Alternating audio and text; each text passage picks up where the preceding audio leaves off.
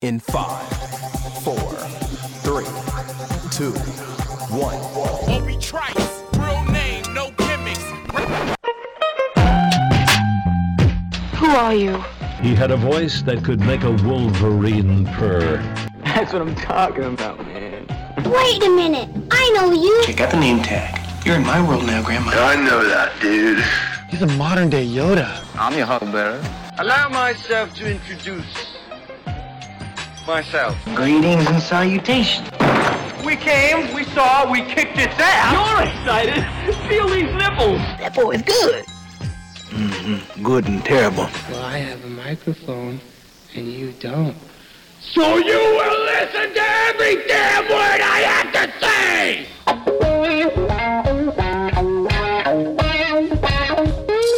This is the Mike Rutherford Show on the Big X. Sportos, motorheads, geek bloods, wastoids, dweebies, they all adore him. They think he's a righteous dude.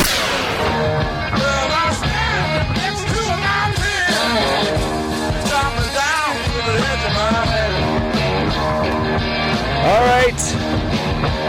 Okay. Welcome everybody. It is Friday, June 2nd. This is the Mike Rutherford Show. We're coming to you from the remote University of Louisville College of Business Studios here in Jeffersonville, Indiana. Visit business.louisville.edu to see what U of L College of Business can do for you, including getting your MBA in just 12 months. Business.louisville.edu. We're on the air today from 3 until 6. Another full show. Full week of full shows. No technological difficulties. No bats cutting in, no high school baseball cutting in. It's been 5 days, 3 to 6, knocking on wood here. The last one, we're going to wrap it up today. 3 to 6 here on 1450 AM, 96.1 FM, streaming all over the land. You know us better as the Big X. It's Mike Rutherford here with Trevor Kelsey on a Friday as we look forward to a hot weekend here in the city. We're hitting the road for Columbus right after I get off the air today. It's going to be hot up there as well, but still looking forward to it. TK, how was the Thursday night? Did you... Spoiler, I already know this. You didn't get the full season of Lasso in last night. So you went, I don't know, soft on us. Well, I normally don't. Usually I'm pretty rock hard. Happens to all guys. Yeah. But yeah, no, I actually started early. I didn't. I still haven't finished the second half of American Gladiators too. I need to squeeze that in here because I still want to know what happened to Darren Carr.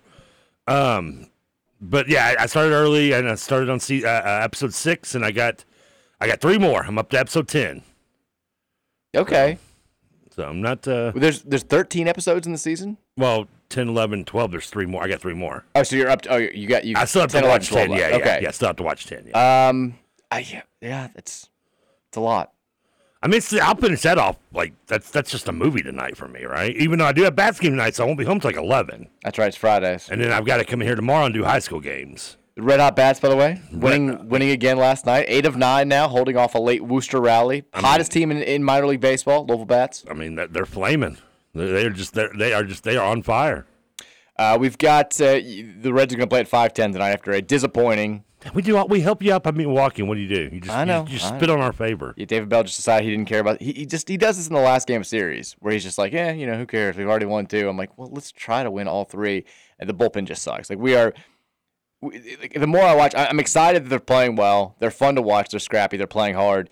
But, we are 2 quality relievers away from being anything remotely serious if we're talking about playoff contenders. We've got one relievers you can pick pitcher. up the deadline, though. Well, that's the question. Are we going to be buyers or are we going to build towards the future? Do we have a legitimate shot at competing for the Central? Last night... I'm sorry, go on. You're good. Last night, you look around and you just don't have arms to come in. They bring in the 8th, they bring in just a guy who you knew was going to get lit up because they can't throw Lucas Sims again. They don't want to pitch Alexis Diaz for the 5th time in 6 days. Their bullpen sucks. But today, back at it. Big series against the Brewers. They roll out a lineup that is horrific. I'm pissed off about it. They're not playing Spencer Steer. TJ Friedl is still hurt. I don't know why they don't send him down and call up somebody who can actually help them. Ellie De La Cruz. Wow, now, so this is where I'm torn because I want your Reds to be good, but I don't want the bats to suffer that much. The bats will be fine. They've got CES. He's raking. They've got a bunch of guys. Abbott's still down there. They're still loaded with prospects. They're going to be fine, and it's going to happen. It's going to happen soon. I don't know why you wouldn't just go ahead and do it tonight if you're going to. Also, I mean, that's what I was going to say is that, I mean, you're in that weird area where, like you said, we talked about this yesterday, like you don't look at a contending season like gift horse in the mouth. Like you don't just dismiss it and go, oh, well, we're young. We'll just, if we do it, if you're in a hunt, I mean, those not to be a bad cliche, but those windows close very quickly. You never know sometimes when they're going to reopen. I mean, I had to tell that to any fan of Dan Marino who thought, I went to the Super Bowl my second year. It's all good. And, then we know how that career went. But so, I mean, you said you need relievers. You can get them. You can buy relievers. Many teams have bought relievers in playoff hunts. It's a tale as old as time in baseball. Now, but do you want to be in history of giving up a Jeff Bagwell for a Larry Anderson is the question. Exactly. Like we have prospects to give, but do you, like we've been building for the next couple of years, like do you want to give those up for a season that, maybe we come back down to reality? I mean, you look at the lineup tonight and it is, we're talking, it's a good problem to have, how do you move Jonathan India and Matt McClain around and Nick Senzel around with Ellie De La Cruz coming up? Like we've got too many good players, but then you look tonight and it's like, oh, most important series of the year, and we have a starting lineup with Will Benson and Stuart Fairchild in there, and Kevin Newman, who's been good recently, leading off. It's like maybe like The Office. Yeah, maybe that's not the best lineup to have for Game 1 against the Brewers. Would love to have a little bit more star power in there, but I think. I mean, let's say that they got 3 games against the Brew Crew. Let's say they take 3 or 4, or Lord willing, they sweep. All of a sudden, you're like, okay, if we play good baseball for the next month and we're right there, let's say we're within 2 games of the Central League, like how can you just punt on the season even if you've been investing for the future? I don't know. I think Chris Welsh put it well the other night. He was like, you don't get to choose which seasons you contend in. Yeah. You can try. You can try to pinpoint out. You can try to map it out. And the Reds have certainly been among those low-budget franchises that have tried to do that. But maybe you have a season like this where just things come together, the rest of the division isn't very good, and you got a shot to go to the playoffs and do some damage, maybe make it happen. But my hunch is that's not going to wind up happening. I think they're going to come back. I mean, we're talking about them coming back down to earth. They're still 4 games under 500. It's not like they're crawl before you walk. Yeah, it's not like they're playing tremendous baseball. They're just playing a lot better baseball than people were anticipating. And the NL Central sucks, which is nice. But we'll see what happens tonight. Go Reds. We'll make that happen. I mean, would your goal be just to win the Central, or would you actually be competing in the playoffs? Because winning the Central is a different realm than maybe competing with Atlanta or the Dodgers. I mean, you think that, but then you look at the MLB playoffs the last few years, and a lot of times the heavy favorites just get bounced in those early series. The Dodgers were the best team in baseball history going into the playoffs last year, and they can't get out of the divisional series. Then they have to play San Diego, who was like 1 game behind them or something. I think last year. I mean, they ended up with the best record by a long, long margin. Well, they 111 wins. That's a lot. They did lose the Padres. Well, I guess Padres only had 89. I said that back. Yeah, they were way ahead. Yeah, but it's the way playoff baseball goes. I think you if you can get into the playoffs and not the wild card games, I think you roll the dice there. But again, long way away from any of that happening. It is Friday. Hopefully your weekend is off and running. If it's not, hopefully it's off and running in a couple of hours when you get off of work. Regardless, thanks so much for spending some time with us here. Text us on the Thornton's text line at 502-414-1450 and download that Thornton's Refreshing Rewards app. Go to your app store app on your phone. Just search Thornton's. You'll find it very easily. Download that bad boy. Boom. You're locked in. You're going to save money at the pump, and you're going to save money inside anytime you stop into an area of Thornton's locations. And then text us after you do that at 502-414-1450. Should be a good text line day. Once again, not a whole lot going on in the world of sports. We'll talk NBA Finals. Last night's Game 1 was, pretty straightforward. It looked like kind of the way that people thought it was going to go. We've got a big recruiting weekend for U of L football. We'll talk about who's going to be in town as Louisville kicks off what should be a big recruiting month for them as they start targeting the class of 2024. The ESPN came out with its big ACC preview. They view U of L as one of the biggest wild cards in all of football when you talk about their place in their respective conference. We'll talk about what Bill Connolly and the rest of that staff had to say. We've also got a couple of baseball notes that I want to get to. I'm in a bad mood. You're in a bad mood. I'm in a bad mood. You've hit it well. Thank you. I tried to on the air. 15 minutes that I've seen you. I am. I want to know about your Thursday night. Mine was okay. My Friday's been total poop, though. Your Friday's been total poop? Yeah, I've only been up for like an hour and a half, and it's been poop. Total poop already? Yeah, total poop. Tell me why. Well, first of all, how was your Thursday night? It was fine. It was good. It was good. Nothing moving the needle. It was a lot of just getting stuff ready for us to be able to leave town today. It probably takes a lot more prep than your normal weekend out back in the 20s, right? Yeah, I mean, typically I would have just gone home like thrown bleep in a bag and like now. I mean, I had to mow the grass because I wasn't gonna get a chance to do it this weekend. Mary had to get some stuff ready get the house ready, so I took the kids on a walk with Penny. I'm just running around, and then we're trying to get things ready for the babysitter to come. And our poor babysitter, Madison, she watches our kids on Friday, and she's always the U of L student. She just graduated from U of L. Oh, well, congratulations, Madison. She just celebrated graduation. All right. She loves helping out. Whenever we have a weekend need or a weeknight need, she's our go-to. She loves our kids so much. She wants to be around them all the time. And I'm worried that this weekend is going to change all that. I'm worried we're going to lose her because it's great that it's easy to love our kids when you're playing with them from 5 p.m. to 9 p.m. and then you get them down and then we come home at 10 or whatever. And that's all you have to do. It's a little bit tougher to love them when John is waking up screaming bloody murder at 4:15 a.m. and then you go to try to get him back down, and then Virginia's screaming bloody murder because she can't find you and she doesn't know what's going on, and then you're trying to figure out how the hell to get both of them back to sleep when you're on your own, and then if it's just you, they're both up at 6 o'clock, and then it's just your life is miserable. I'm worried this weekend's going to ruin Madison with our kids forever. I'm worried we're going to come home on Sunday and she's like, I'll see you guys again in 5 years. Well, I guess that means you need to A, both have already a contingency plan for babysitter, and B, really whoop it up this weekend. Yeah, exactly. If you're gonna, it's like when you sneak out of the house and you're gonna be late for your curfew. I've always, my policy was you only die once. If I'm gonna be an hour late, I might as well be 5 hours late. Enjoy it. Enjoy that time out. It might be your last time you get paroled. There was a weekend in high school, I think my junior year of high school, where we went to a party, and it was actually in Southern Indiana. And I remember Danny was supposed to be Danny, who I do the podcast with, was supposed to be grounded because he'd gotten caught going to a party that he wasn't supposed to a week before, and he was he made up some lie about spending the night somewhere, and his dad found out, and his dad was the nicest guy in the world, but would get very scary when he would get upset, and he called him a couple times, left him sent him the threatening text or whatever, where the hell are you? You need to come home right now. And then at 12:30, he left him a voicemail. It was go ahead and live it up right now because when you get home, it's over. He's I hope you're having a good time. If you're not, you need to start having a good time right now because whenever you do get home, your life is over. And Danny heard the voicemail and was all right, it's time to pick up the drinking. Yeah. He's I got 8 hours left to live. Let's go ahead and make the most of it. No tomorrow. That's the way you got to play it. I think his dad is the same dad from the original House Party.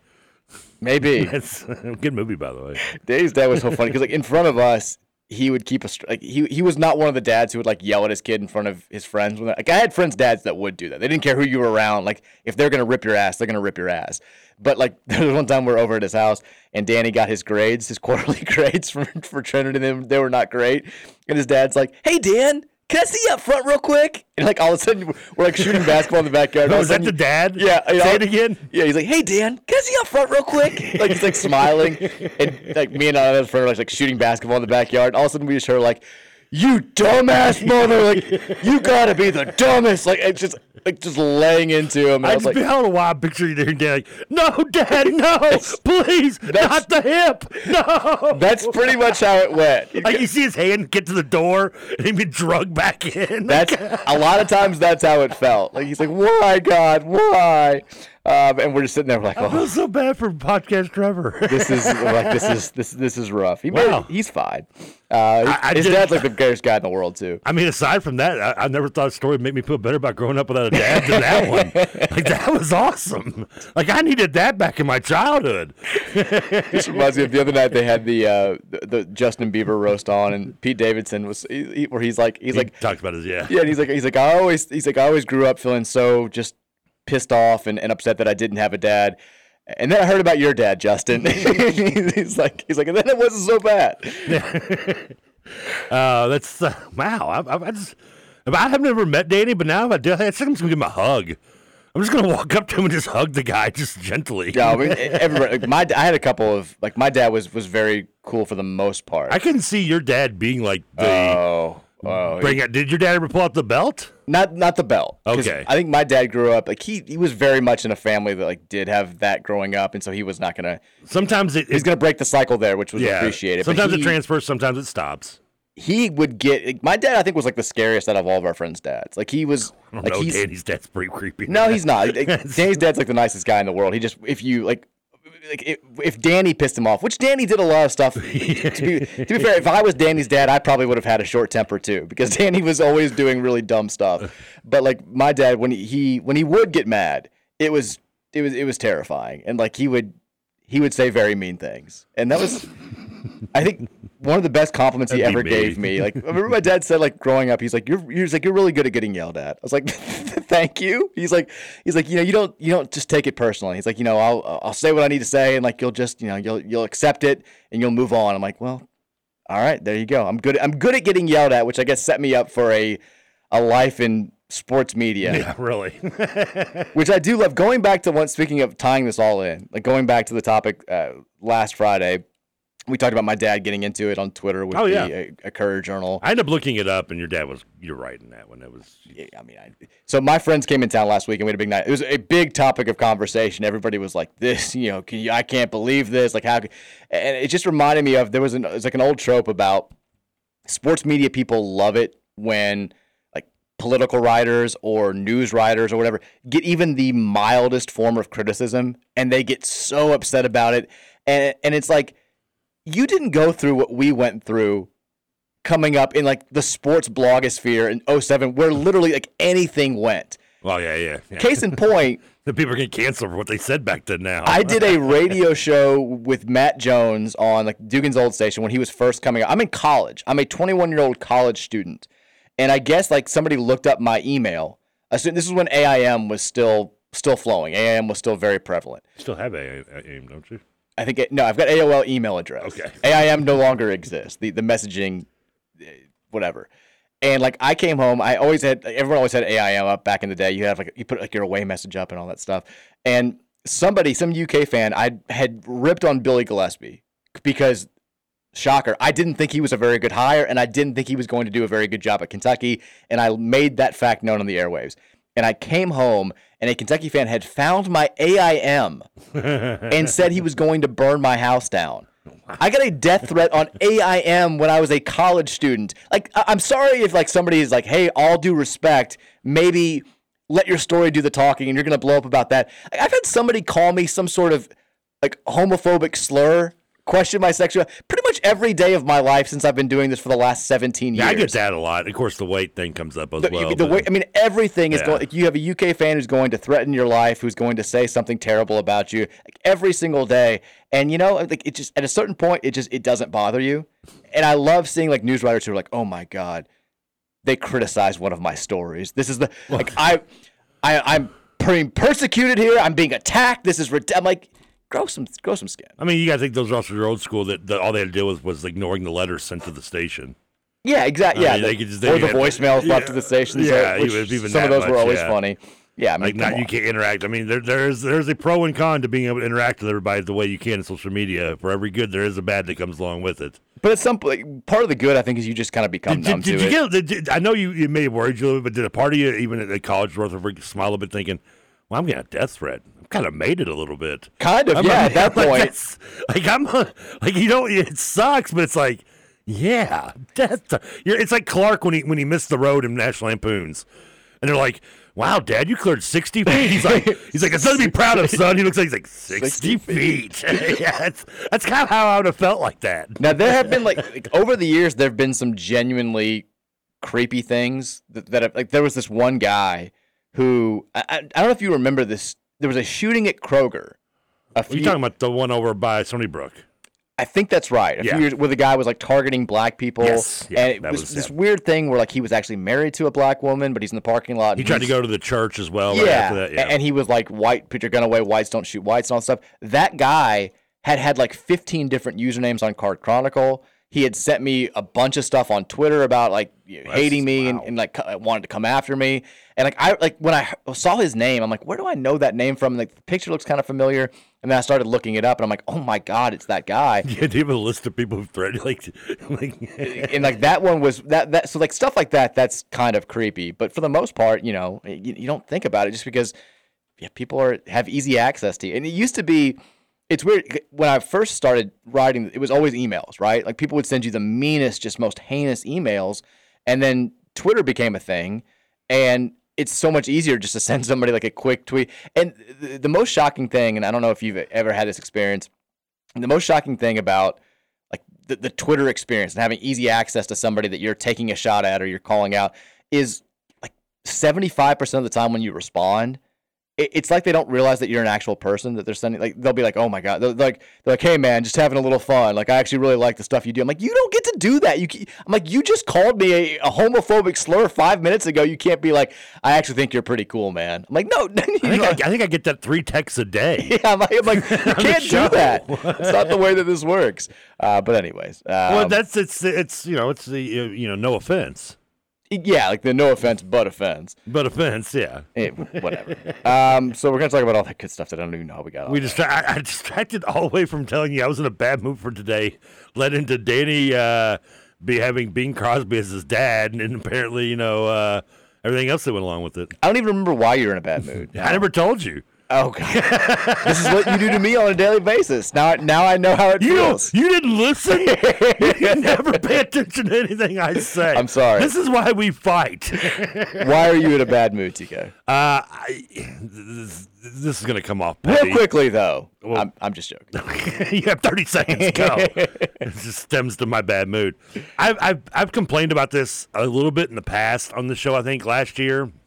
And this, for the record, is not the same fantasy football league. I want to go on and preface that right now. This is what this is about. Yeah, get that out of the way, Clay. And it has nothing to do with a commissioner in another league.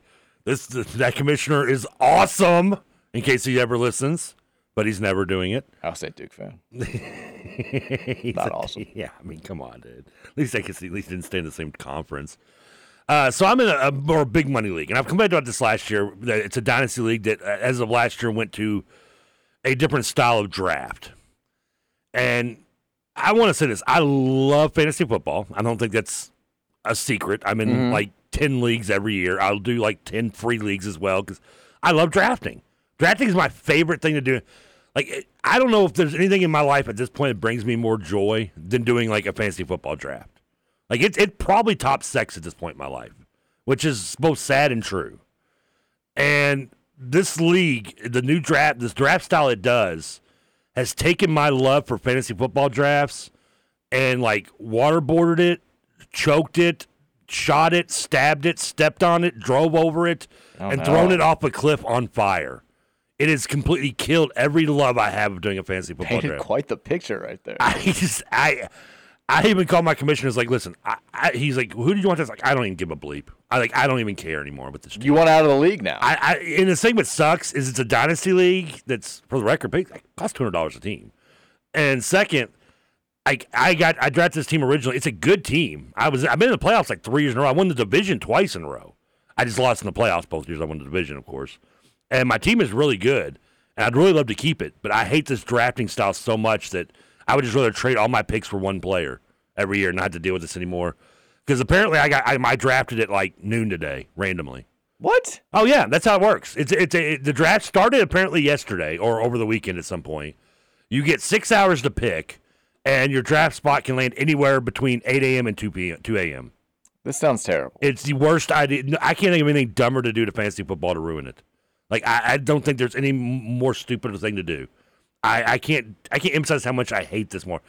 I would rather have my eyeballs stapled open and watch White Man Can't Jump remake for 32 straight hours than have to deal with this draft. I can't emphasize anymore. And so apparently, I love my commissioner. He's like, he's trying to defend it so much. He's like, well, if you put your guys in a queue, then they'll just pick for you.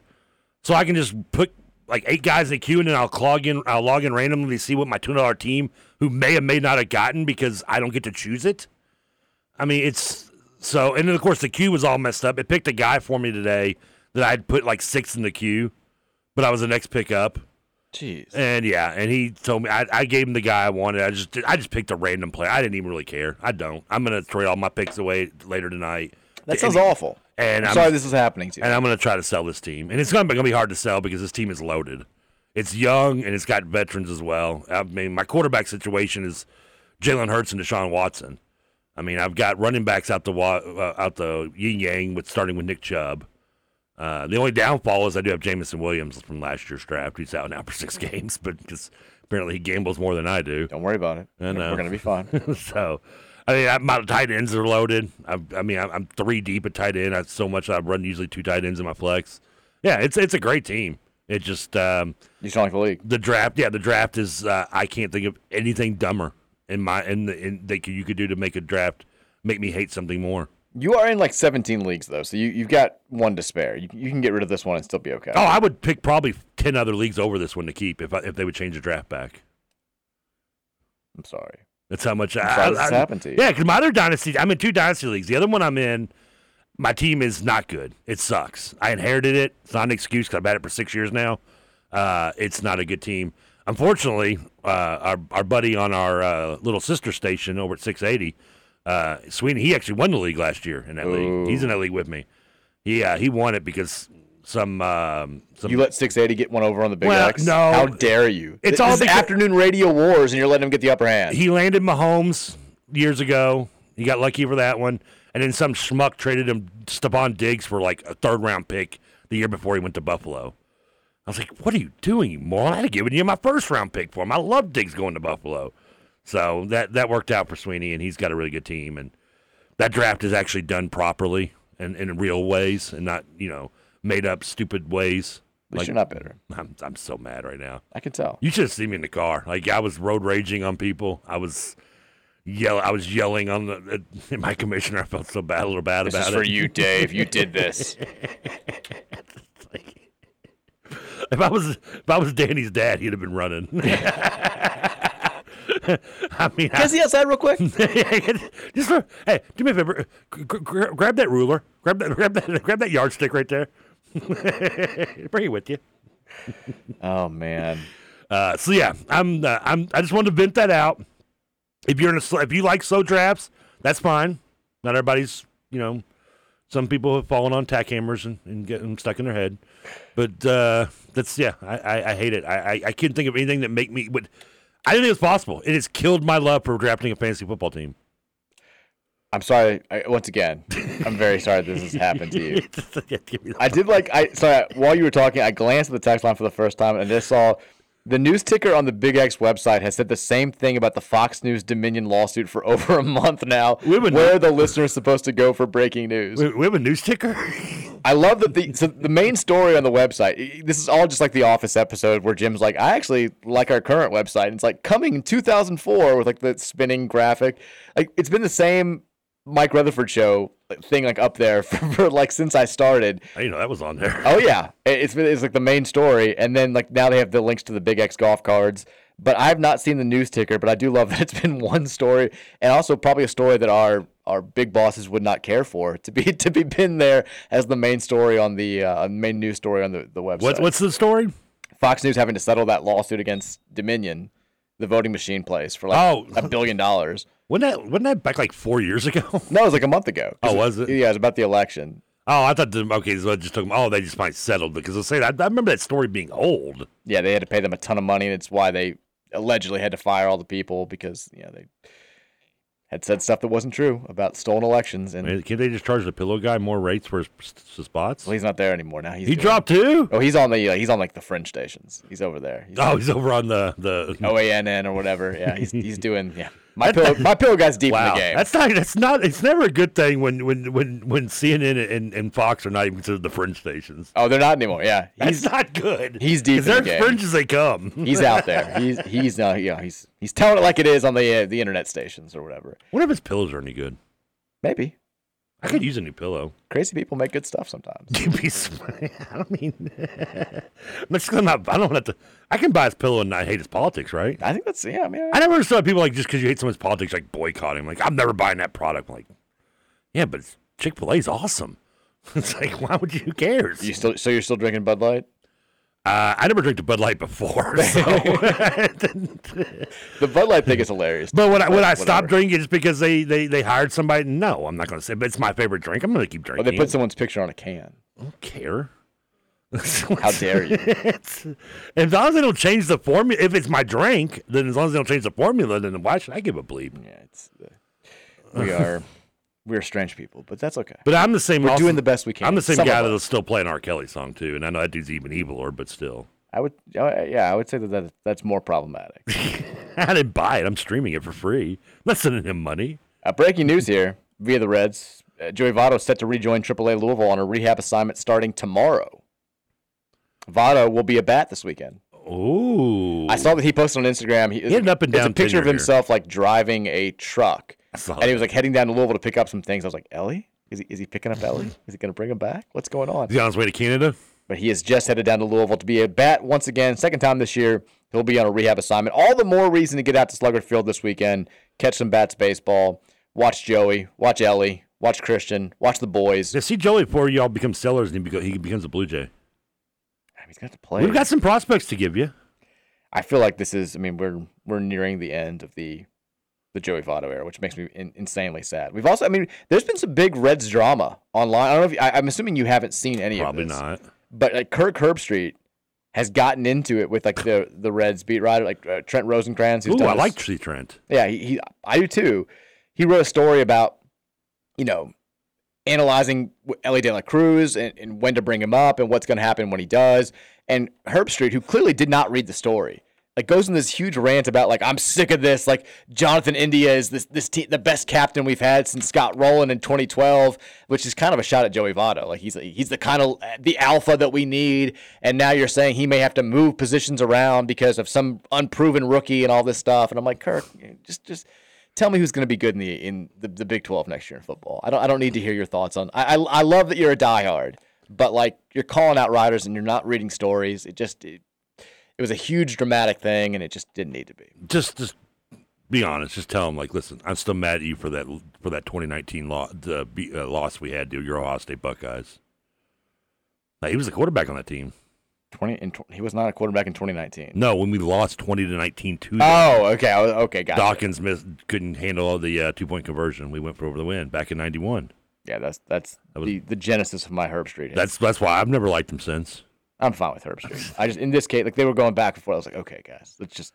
Really, if you're a football guy, do you really want to argue with the dude who has followed the baseball team around, like also religiously for 20 years almost? Like I love India too, but like Ellie is the number one prospect in the world for a reation. Plus, you can move. He's going to play shortstop. Can you just move India out to the outfield or something in some way? Well, how dare you?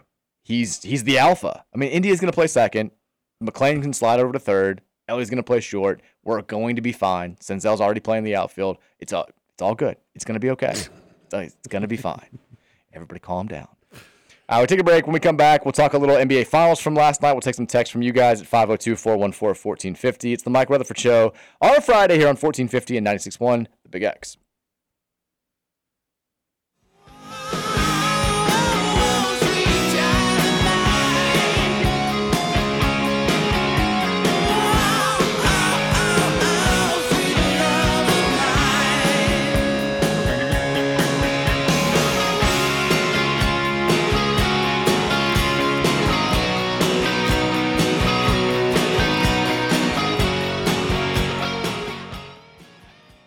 The sales tax. Now through July 1st only. And only at Genesis Diamond, Shelbyville Road Plaza. On approved credit, see store for details.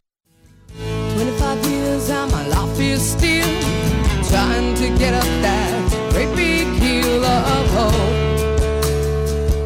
for a destination.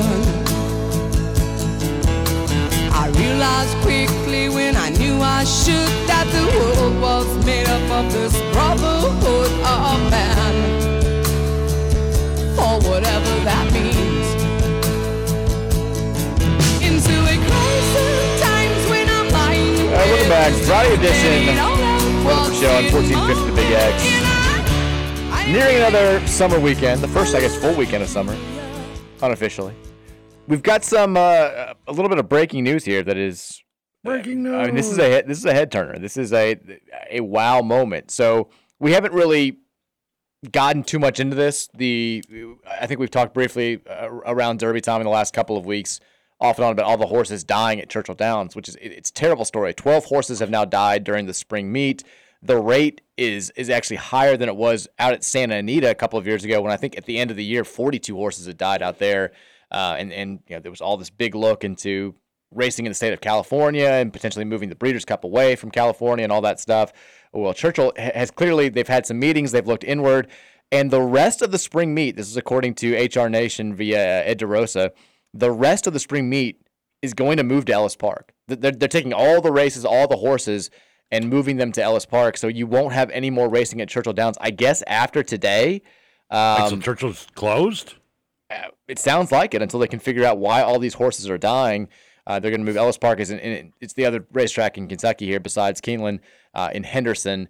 So that's, I mean, it would take something extremely drastic for Churchill to make a move like this that's going to cost them some money and some bad headlines.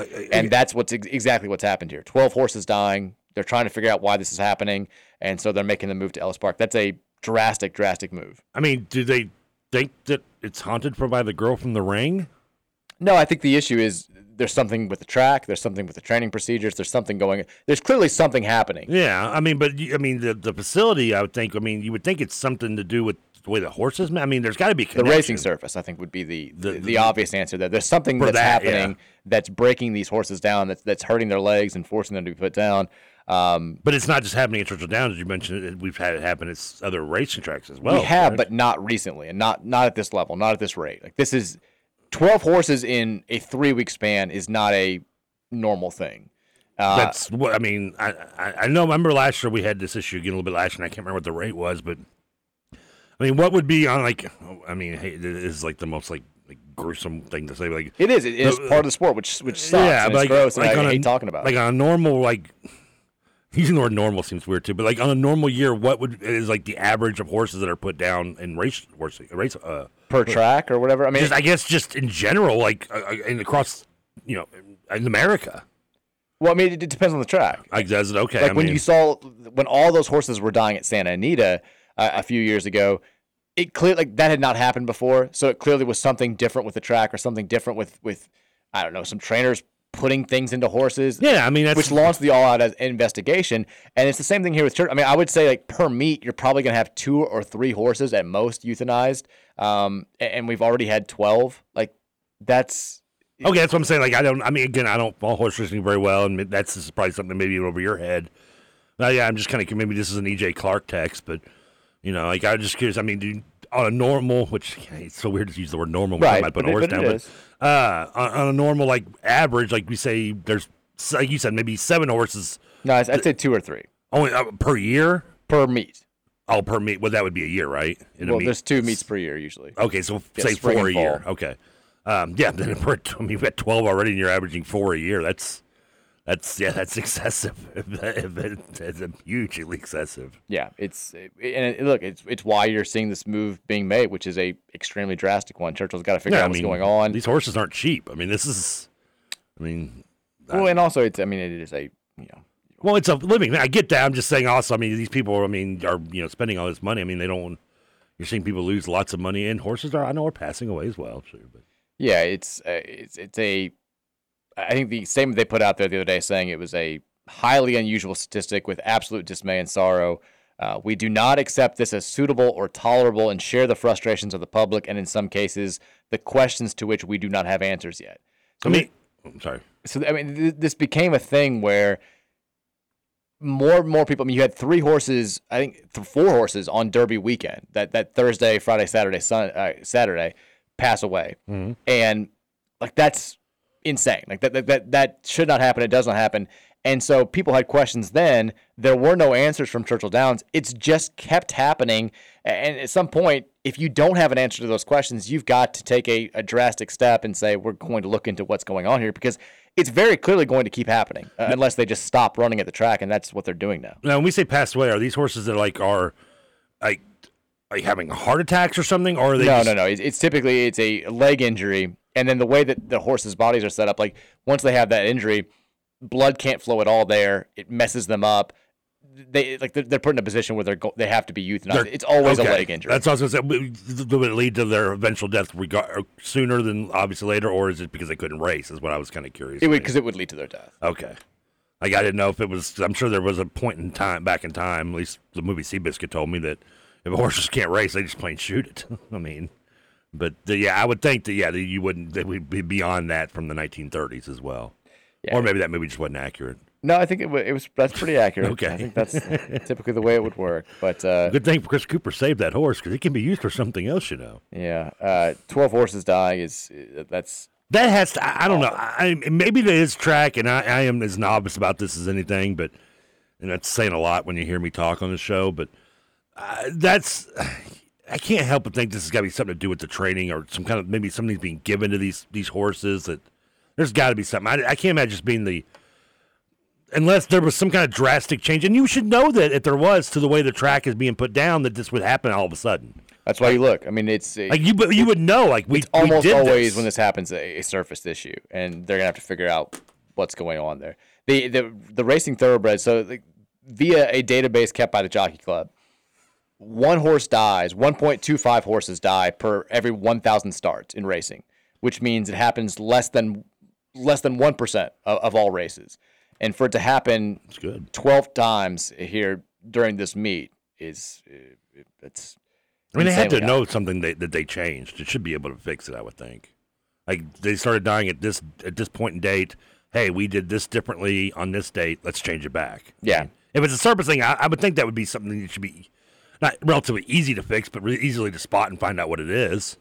And if it isn't that, then there's some shady people doing some shady stuff. Yeah, I think in this business, I wouldn't. I mean, well, you saw originally because remember Derby Week, they had Saffy Joseph who trained the horse that you like, Lord Miles. You had two of his, at least two, I think maybe three of his horses died during Derby. They were his horses, and so Churchill said, all of your horses now can't run here. Like there's something going on here. You're putting something in your horses. This is weird. You got to go. And since then, you've had more horses across multiple trainers die in similar fashions, and so it's clearly very much just not a one barn deal. No, it's and that's why you have them shutting down and being like, we got to figure out what the hell's going on here because this is just not it could be something there all the barns are doing. I mean, steroids wasn't just on the Oakland A's, it was across the MLB back in the late 80s. Right, but again, if it was just a steroid issue, if it was steroids and a drug in general, yeah. I mean, trainers are running multiple horses right now across multiple tracks. I mean, you've got they're running right now at Belmont. They're running out at Santa Anita. They're running a lot of different places right now. And Churchill's the only track that's having this issue. So you got to figure out why. And everybody at Churchill, every statement they've put out there has been like, we've got no answers. There's a lot of questions. We got to figure something out. And so now they're going to shut down completely and figure out what the hell's going on. Now, if some of these horses start having these issues at Ellis Park, then there's something human involved probably that's not a track. Right. Then maybe you'll start to have some answers, but my guess is that's probably not going to happen. If you are one of the people, it is a human thing and you've moved, I mean, you got to be smart enough to quit doing it, right? Because you're going to have to keep doing it. You're bound to get caught. Yeah.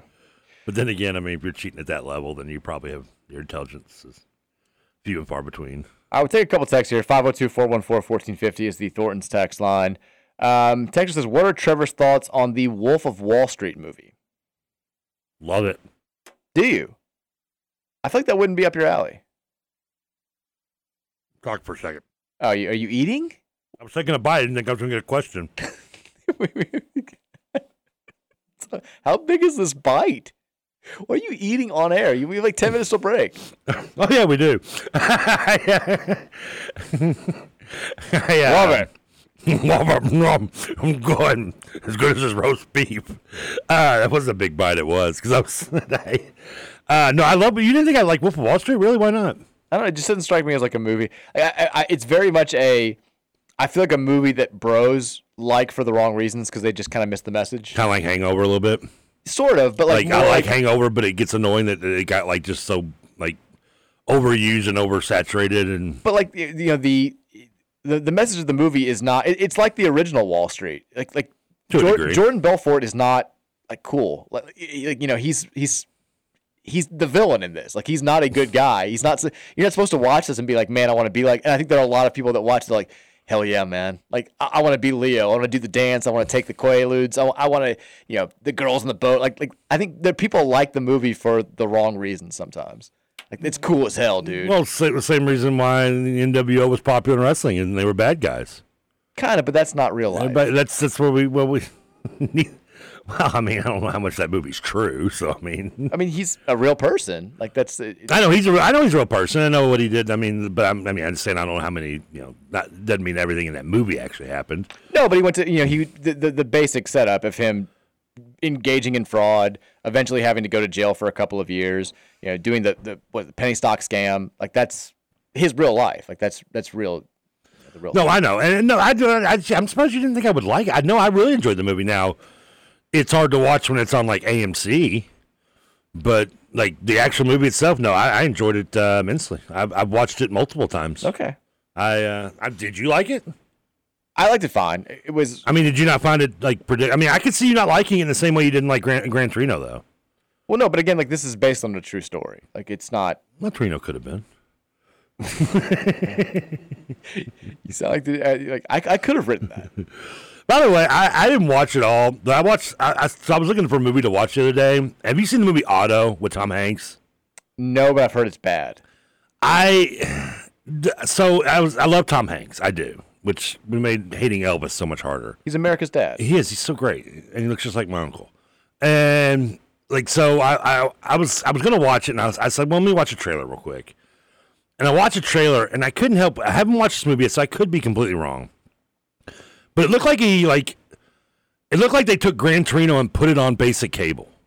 Like it was just like it looks like a cleaned up PG version of Gran Torino, where he's like the angry man, except instead of being overly racist and direct about it, he's just like, I don't like you, fooey, but he friends the people he's not supposed to, and in the end they get together and they realize they have more in common than they did. Angry man has his cold exterior cracked through. I mean, yeah, it's not. Trust me. I mean, listen, time. I get it. It's not something that's like inventing the wheel. But just because it's not an original plotline doesn't mean the movie can't be good. I love Gran Torino, despite you having no soul and hating it, which would probably make it the opposite way around. Me having no soul would be I love it. But anyway, that's what it looked like to me. Like I could be wrong. If somebody's seen Otto and you've seen Gran Torino, let me know if I'm good. I'm calling this properly. But that's what it came off to me, and so because of that, I was like, I can't watch this. I have an idea for a movie now that just came to me. Ooh, really? I like that. Right, I'm putting in my notes app right now. It's about an old man who meets an ethnic group of kids he didn't like, and then he similar. A musician born after 2000 finds a way to crack through Trevor's cold musical exterior and put him onto a new level of music that he appreciates. Like, he's like, this is crap. And then just boom, like something happens. I don't know. Dude, it has to be 2010. There's a line that's direct to his heart that hits him on a level that he didn't even know was possible. Maybe a tear is shed. Maybe a hug is happened. Maybe the movie ends with him going front row to the concert. He's there. He's singing along. He's not into it, but he's clapping. He's nodding his head a little bit. Then all of a sudden he's clapping. Then he's dancing. Then he's singing the words. And he's forever changed. Boom. $1 billion at the box Sounds office. predictable if you ask me. Oh, it is. It's going to be a terrible movie. That's the whole point. I think I sent you the what was the year I said it was 2000. I sent you the last night the Facebook memory of me getting just old man angry in 2009 about the MTV Movie Awards. That was good, yeah. If you wanted a movie award, your movie had to suck. I'm like at 29, I'm old. In my day, we were honoring Austin Powers. So in fairness, I'm looking up right now. Would you like to know who just dominated that movie awards this year? 09? 09. I can't even. I have no idea what was. It was basically dominated by two movies. Like Step Brothers or Wedding Crashers. No, that was earlier. Twilight and High School Musical 3. Oh. Twilight won Best Movie over Iron Man. I like Iron Man. I was that one bad. Dark Knight, which I didn't really like. I like Dark Knight. High School Musical 3. Haven't seen any of the High School Music. And I love this one. This is like the most random movie. There's every category has like one random person in it. Slumdog Millionaire. Slumdog Millionaire won Best Picture. Yeah, I know, but it couldn't be Twilight. Yeah, I always kind of like that about the MTV. I feel like they tried to capitalize on like what the teen, like the biggest movie in their world that year was, which sometimes it overlapped with the Academy Awards. But again, you reach a certain point where the MTV Music and Movie Awards aren't trying to speak to you, and For you, I guess that was 2009. I mean, it's like there's always like one like random kind of like best female was Kristen Stewart from Twilight. She beat out Anne Hathaway from Bride Wars. Fun fact about my wife, real quick. Hates Kristen Stewart. Like, cannot stand her. I think every woman cannot stand her. Every woman has a woman actress she hates. She hates her. Hates her. The next girlfriend I had hated Emma Stone, which is weird because we've talked. I love Emma Stone. I love Emma Stone too. Yeah, but like I think every woman has one woman actress she despises for whatever reason. She hated Kristen like before she got cast as Twilight. When that news broke, there was because Kristen Stewart recently got cast as Princess Diana, and I thought that it was going to kill my wife. Like I was like, I'm going to be a single father here pretty soon. I'm going to raise these bleephead kids all on my own because she's not going to be able to handle this news. Best comedic performance that year: Jim Carrey from Yes Man. I don't even remember Yes Man. It's not very good. Okay. But it did beat out Steve Carell from the Get Smart reboot, which I've never seen. Amy Poehler from Baby Mama, I've never seen. Anna Faris from The House Bunny, I regretfully have seen. And James Franco from Pineapple Express. But the only Pineapple Express nomination this entire night. How did that movie not just sweep through the MTV Movie Awards? Sorry, I'm distracted now. Patrick... Ryan, intern Patrick, has texted us. They're at Freedom Hall. It's Manuel's graduation is happening right now. Oh, apparently. yeah. And so, like, my nephew, Jack, is right next to the Ryan brothers. You know, Rutherford, Ryan, right next to the alphabet. And so he just sent me a selfie of all three of them together and was like, so again, this is my nephew. He's brilliant. He got like a 35 on the ACT. He's got a full ride to college. He's going to go to Yale. Chose Emory because they gave him a full ride. And he just goes, Jack has noticeably more chords than we do. I was like, has more what? You get chords for like all the academic accomplishments for when you graduate. I have no idea. Well, you didn't graduate. I wouldn't have any chords if I did, I don't think. Gave like a rubber band to put around your neck. I'd be over naked. Is this like beads you get from like for flashing at Mardi Gras? That's hilarious. But yeah. I happily saw a scene from Sarah Marshall. Something from Sarah Marshall did get nominated, but didn't win that year. It deserved to win. It's the best movie of the year. Unfortunately, its only nomination came under Best WTF Moment. And its naked breakup lost out to Peeing in the Sink by Amy Poehler. also nominated Curved Bullet Kill from Wanted, Jumping in a Poop Shed from Slumdog Millionaire, and Tasting a Decapitated Head from Thunder Tropic. Tropic Thunder, excuse me, yeah. Thunder Tropic. I'm dyslexic, leave me alone. Okay.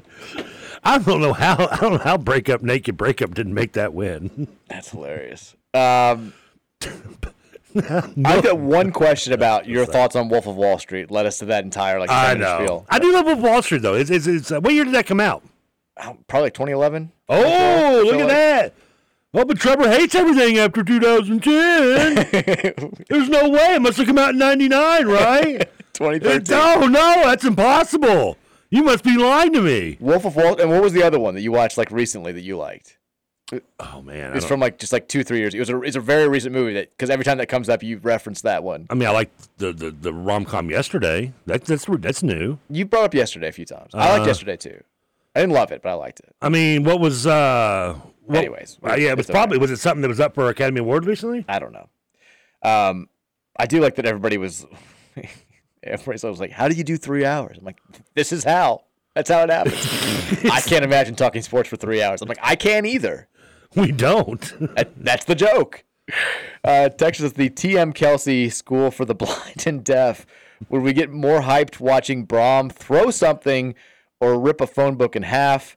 Do you guys also hate that paperclip from the old Microsoft Word days?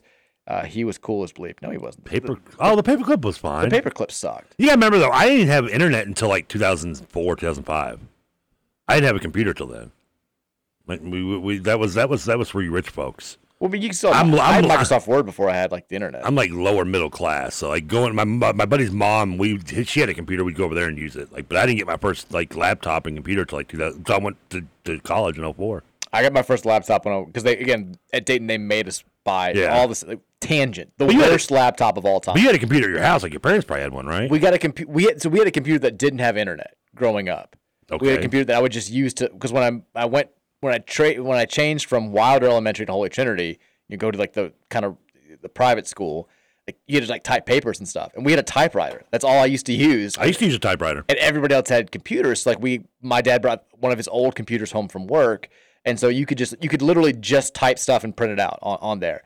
And then I think we got a computer that had AOL and AIM in like 2000. We got it for Christmas. It was like a family gift. It was one of those where like my parents tried to pawn it off as like my gift. And I'm like everybody's, I mean, this is not fair. Like I don't, this is like supposed to be my big gift, but everybody's going to use this. I know exactly what you're doing. This is just as much for you as everybody else. I'm like, come on.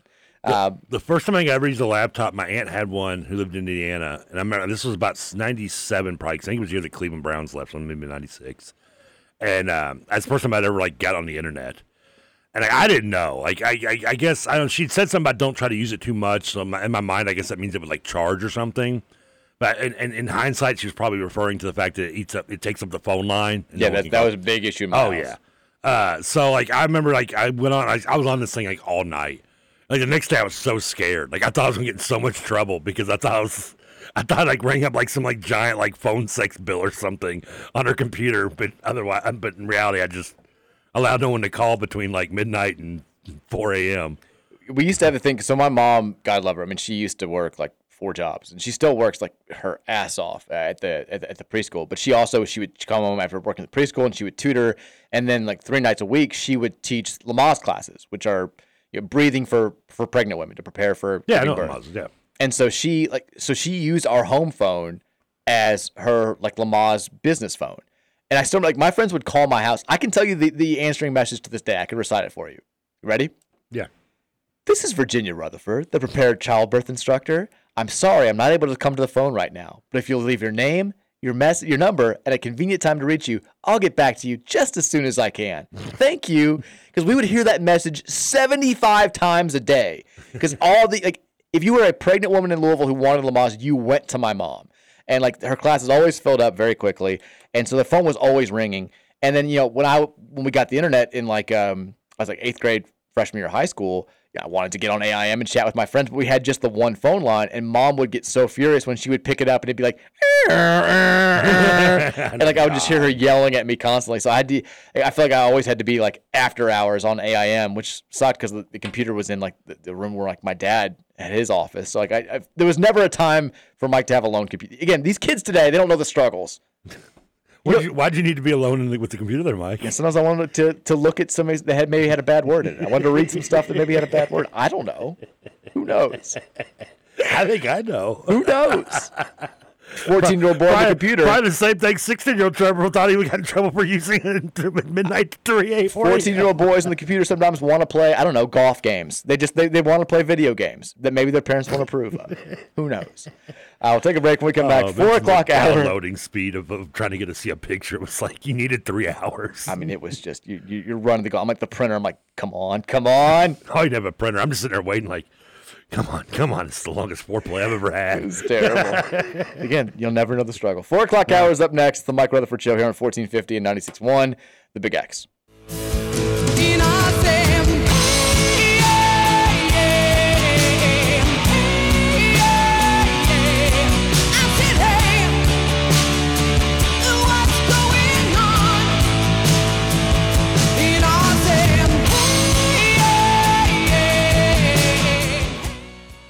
All about that bass, no trouble. I'm all about that bass, no trouble. I'm all about that bass, no trouble. I'm all about that bass, bass. Yeah, it's pretty clear. I ain't no size 2, but I can shake it like I'm supposed to do. 'Cause I got that boom boom that all the boys chase. All the right jump. Is it because it's made after 2000? Right, yes. You hate everything made after 2000. I don't like any music you made hate after it. 2000. You're such a hater. Here's a good movie plot for you people. Two old men who hate everything do a radio show for 3 hours a day. Just talk about what they don't like. And talk about what they hate. People love it. There are radio shows that are built on just that foundation. I don't hate the song. I'm kind of over her like doo-wop revival over here that she. It was fun for one song, but that's an old song now. It's like 10 years old, isn't it, at this point? Oh, good Lord, is it? I think so. When did it? No, we can't. This is 8 years ago on the YouTube, but I had to pick lyrics / 2014, clean. 9 years, yeah. Because she does drop a bad word in there. That's right, she does. Because she's edgy and cool. We have not talked about this yet. Last night, the NBA Finals Game 1 happened. I know you and I both had, I'd say, tempered interest. I mean, you were talking about all the Ted Lasso you were going to watch, just not even pretending like you were going to watch a little bit of the NBA Finals game. In fairness, I started watching it. I watched a little bit in the first half. Halftime hit, and I flipped over and started watching a Football Life documentary on Bruce Smith. And then after that, I went to Ted Lasso, and I completely forgot about the basketball game. You didn't really need to come back after seeing any part of it because, like I was more into the Reds game last night. I was watching that, and again, we're scrambling to get stuff together for this for this trip we're taking tonight, and so I didn't have a chance to watch. But I'm keeping up with the score, and it looks like the Nuggets are in total control. So I just pretty much watched the Reds game. I flipped over at the end after the Reds had been beaten because the Heat were making a little bit of a run. Now I said Nuggets by 10. They won by 11. I wanted to be exactly right. But every time that Miami kind of was like threatening to make it somewhat interesting, they just gave the ball to Jokic and he made a play. Finishes with a triple-double. I think I saw that there have been 12 triple-doubles in the playoffs so far this year, and he's got 9 of them, which is that's something. That's pretty remarkable. But I feel even more. Say that one time. I'm sorry. There have been 12 triple-doubles in the playoffs so far this year. He's got 9 of them, which is pretty wild. Watching a little bit of last night and kind of seeing the highlights and seeing that how in control Denver was, I feel even more confident in my Nuggets in 5 prediction. I feel like that's the Heat are going to get 1, but I don't think this is ever going to be a crazy competitive series. I agree. I mean, I thought that one would be last night. I thought they could kind of come out and maybe like catch them off guard. I'm so glad I forgot to make my bet before I left Southern Indiana. Oh, that's I never have I been. Lucky. It's one of those very rare moments because usually when that happens, it's that the bet wins and you're like. Bleeping. Sure.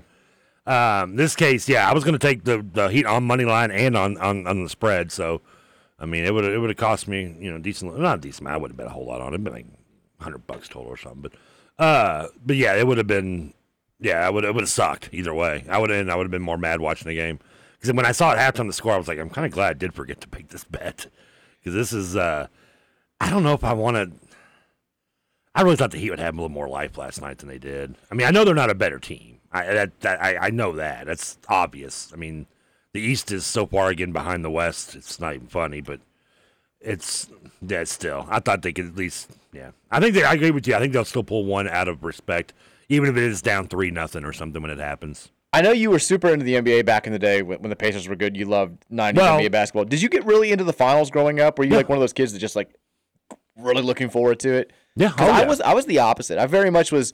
About like my NBA was until about just no more than like 3 or 4 years. About I'd say 18 maybe roughly. Oh really? 18 is when it started fading really. Like I remember one time we had I want to say we had like a baseball game or a baseball practice, and I went in to grab a sandwich at Subway, and I remember it was one of the Jazz Bowl series. 97 or 98. Yeah, and the guy was like, he's like, you pumped for the game tonight, man? And I had no idea what he was talking about. I was like.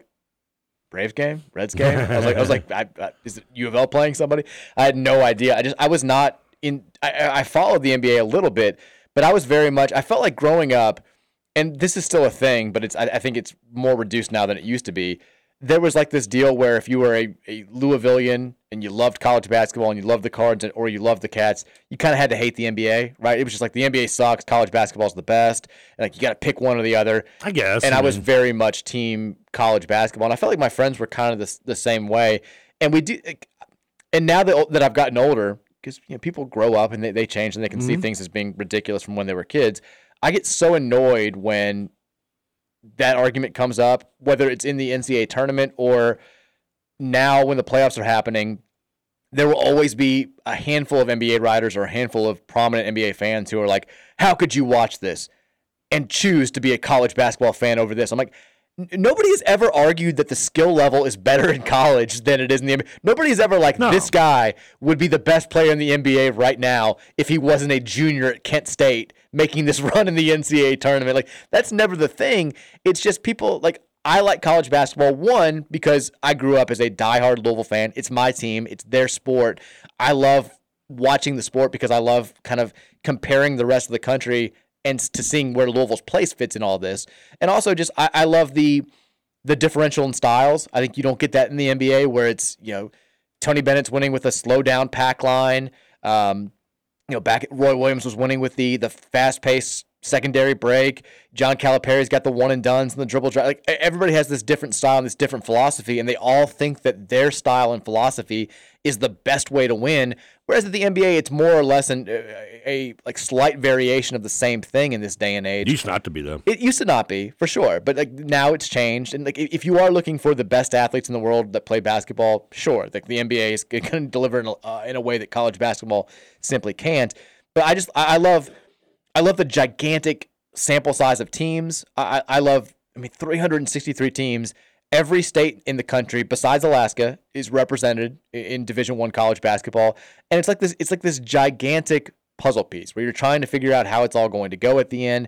Every game affects conference tournament seeding, which then affects which teams get into the NCAA tournament, and then you have this big gigantic event to have it all play. I love the layout of college basketball, and I like the NBA too.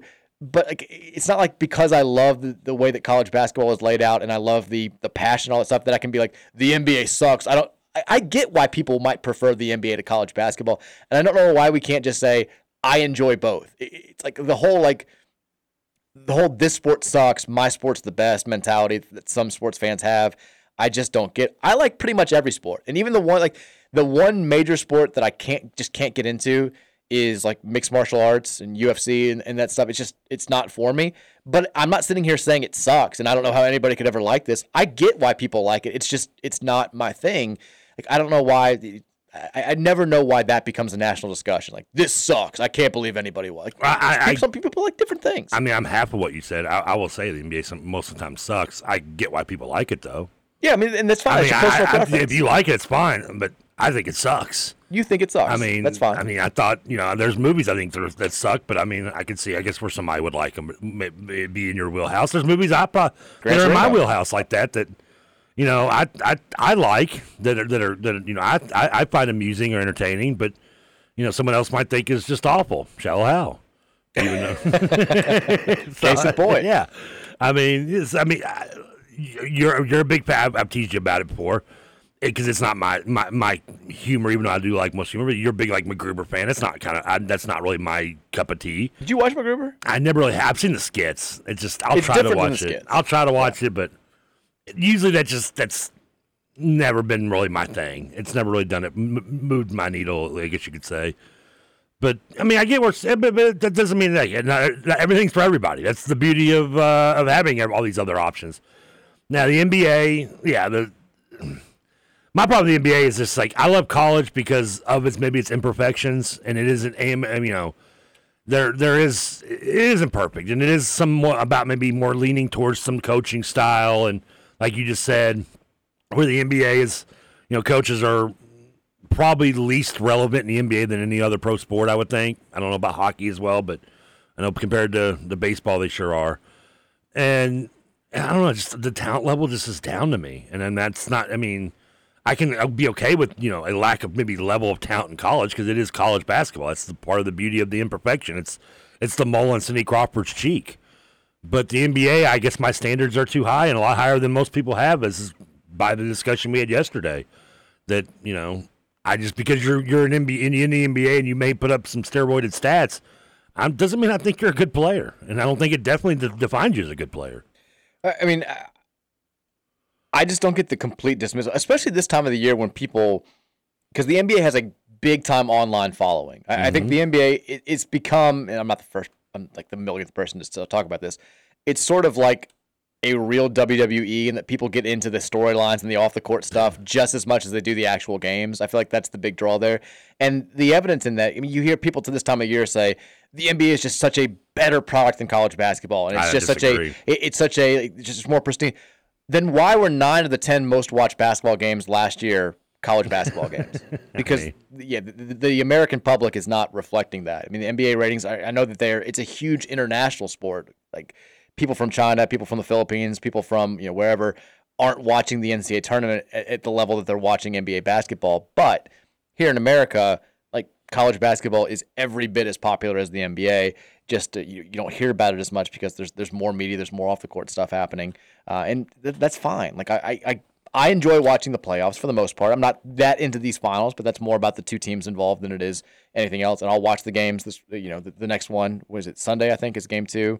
I'm sure I'll watch that. Sunday? Yeah, they got the time off between. You get the NHL. Because you got to put the NHL in there. NHL game 1 is Saturday, and now they're. I mean, you want to know what kills momentum of wanting to watch it? That right there is exhibit number A, maybe. Yeah, I'd love for exhibit number A. You like that?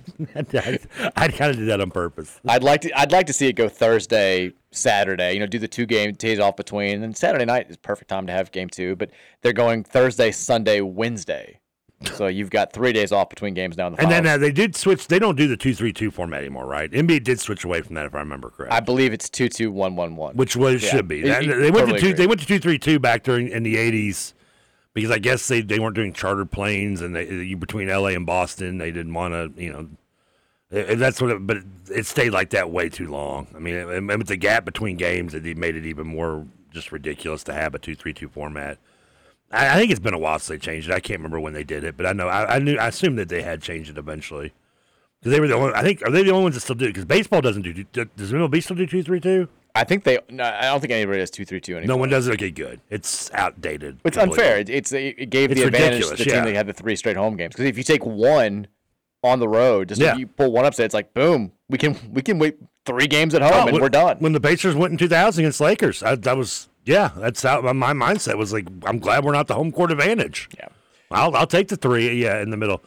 And the problem with the NBA also is that, and this is I know that there's gonna be people that are like gonna tell me I'm an idiot because and Sean Mosley I know loves Denver, but the NBA has always been less about like support of a team than more support of a star. And you see that more in the NBA, I think, than any other sport. I think for people who don't live in an area with a team, for sure. And even some that do. I think it's... I think it's like Major League Baseball in that it's become a little bit regionalized, not to the degree that MLB has, but if you live in Denver, I think you're a Nuggets fan, you follow the team, you may cheer for... It's like Louisville cheering for players after they go to the NBA. Like you may be like, oh, I still like Carmelo, but I'm a Nuggets fan at heart. I care more about them than I care about the Knicks or wherever the star player has gone. But I think if you're like, I've got friends who are LeBron fans who just they don't have a team, but they cheer for wherever LeBron goes. Like, I know, yeah. I've got friends who, I've never really had an NBA team. I sort of just cheer for where the Louisville players are. I cheer for them. But I've also got friends that are like my buddy Rodney. He's a diehard Heat fan. He always has been, and he's super into he's watching more Heat than he is Reds right now. But I think that you're definitely right about if you live in an area like Louisville and you like the NBA, you might just get attached to players and just follow them wherever they go, and as opposed to just being a Celtics fan or a Knicks fan or whatever fan. Plus, the NBA doesn't want to hear this, and Louisville doesn't want to hear this. But there's 30 teams. They need to cut like 6 teams away. The talent pool is just too thinned out, and that's what really, affected the 90s and early 2000s. When the early 2000s was, the NBA was as bad as it was in the 70s, and that was because the ABA was taking a lot of its talent, and they had a lot of coke problems. But and I felt like that you had a kind of a refresh with the whole LeBron generation, and as I said the other day, that generation is getting old, and that's coming to an end, and I worry that we're about to see another early 2000s NBA where we've got teams like the Nets going to back-to-back finals. I'm sorry, no team should be going to the finals back-to-back years when your second best player is Kerry Kittles. That's just a black eye on the NBA. That just shows you how bad the talent pool is. Yeah, I disagree. I think then, yeah, for sure. I think that the talent pool is fine. I think you're going to see. Jason Kidd was great, but I don't know. Maybe it's just because I grew up in a league where you had to have 2 star level players to contend for a title, and you saw that come back a little bit into fruition with the players, joining super teams a little bit. But now it's just you just need 1 star player and then that's it. The Miami Heat only has Jimmy Butler if you want to argue as a star. Denver, Jokic, maybe Murray. I don't know Chuck Murray, but I think Murray is also somewhat more of a product of the style that the NBA allows now being good. I think you have enough. Jokic is still relatively young. Yeah. Giannis is still relatively young. Yeah. You've got Luka. You've got Tatum and Brown with the Celtics. You've got Joel Embiid. I don't think either of them are superstars, but yeah. I think Jason Tatum's an absolute superstar. He can be. Didn't he average 30 points per game this year? Yeah, Brown averaged 27. They're both pretty good. Yeah. But you do have Curry getting old, Durant getting old, LeBron getting old, and then it kind of becomes. Damian Lillard has I mean, is he missing his window? Yeah, it's kind of gone. I mean, guards are plenty though because of the way the rules have changed in the NBA. Ja Morant can put his gun away. He's got a chance to be a star. Donovan. Also, I got to point this out. We've made fun of Rick Barnes for decades now. It feels like because he couldn't get past the first round with Kevin Durant. Well, he couldn't get past the second round. Now that we've seen Kevin Durant in the pros, are we starting to maybe think it wasn't all Rick Barnes? No. I mean, Durant can't do Durant got less spine than the guy from Shallow Hal that walks on all fours. I mean, he can't do anything in the clutch. He can be the best player on a team, but he can never be the leader of a team. I mean, he was the Finals MVP. He can be the best player on the team because he had Curry. But he was still the best player in that series. He was. Both those series. Oh, I agree. He was the best player on the court. But when you ask him to be the go-to guy, you can and throw any analogy you want. Fold like a cheap suit, a lawn chair. He was the go-to guy in both those series, and he was the best player, and he won MVP both times. But you had Curry to lead the team. Curry was the leader. Durant can't do that. You've seen it the last 2 years in Brooklyn and in Phoenix. He couldn't be the go-to guy, though. That's a little bit different. He was definitely the go-to guy in both those series. Curry was not great in either one of those series, and Durant saved their ass. No, I said he can't be the leader of a team. He can be the best player. He can't be a leader of a team. I mean, I think that he's... It could be two different things. I think that he's fine. I mean, I don't... Really? No, tell that to Phoenix. I don't think being... Tell it to Brooklyn. I don't think being an MVP and a two-time Finals MVP OKC. Means that was not good in college. I think he's been... Like, LeBron didn't need to go. LeBron could go and add stars to him, but he would still be the leader. Because he has that gene. Kevin Durant is the kind of guy that when the spotlight comes on him, he's running away and hiding in the corner. Again, he was two-time Finals MVP. If you want to say he's not a great leader, that's what I'm saying. But when the spotlight's on him, he played incredibly on the biggest stage. I'm saying that I think it was more on him than Barnes in that Texas run. Now, I think Barnes should get a little bit of relief. I think we've been a little bit hard on Rick Barnes. Oh, now I'm curious, like how he played, because I think they lost to USC. Didn't they lose to O.J. Mayo? Right? I think they lost to O.J. Mayo and USC. I wonder how he played in that game. Because they won their first round game. They were a 4 seed, which seems ridiculous. They beat... Who did they beat? They lost to USC. They beat New Mexico State by 12. Then USC blew them out. Tokyo out, shocking. Because it was Durant. What did Durant do? Now I want to know if he just played like an absolute dog in that game. I think I was in Vegas during that game. He was the player of the year in college basketball that season. Oh, I mean, yeah, that doesn't surprise me. He should be. He was an awesome... He had 30 points. Did he really? Yeah. They still lost? He had 30 points, 9 rebounds, and they lost by 19. Wow, that's by 19. DJ Augustin kind of let him down there. I'm not saying that Durant can't put up points and be the best player on the court.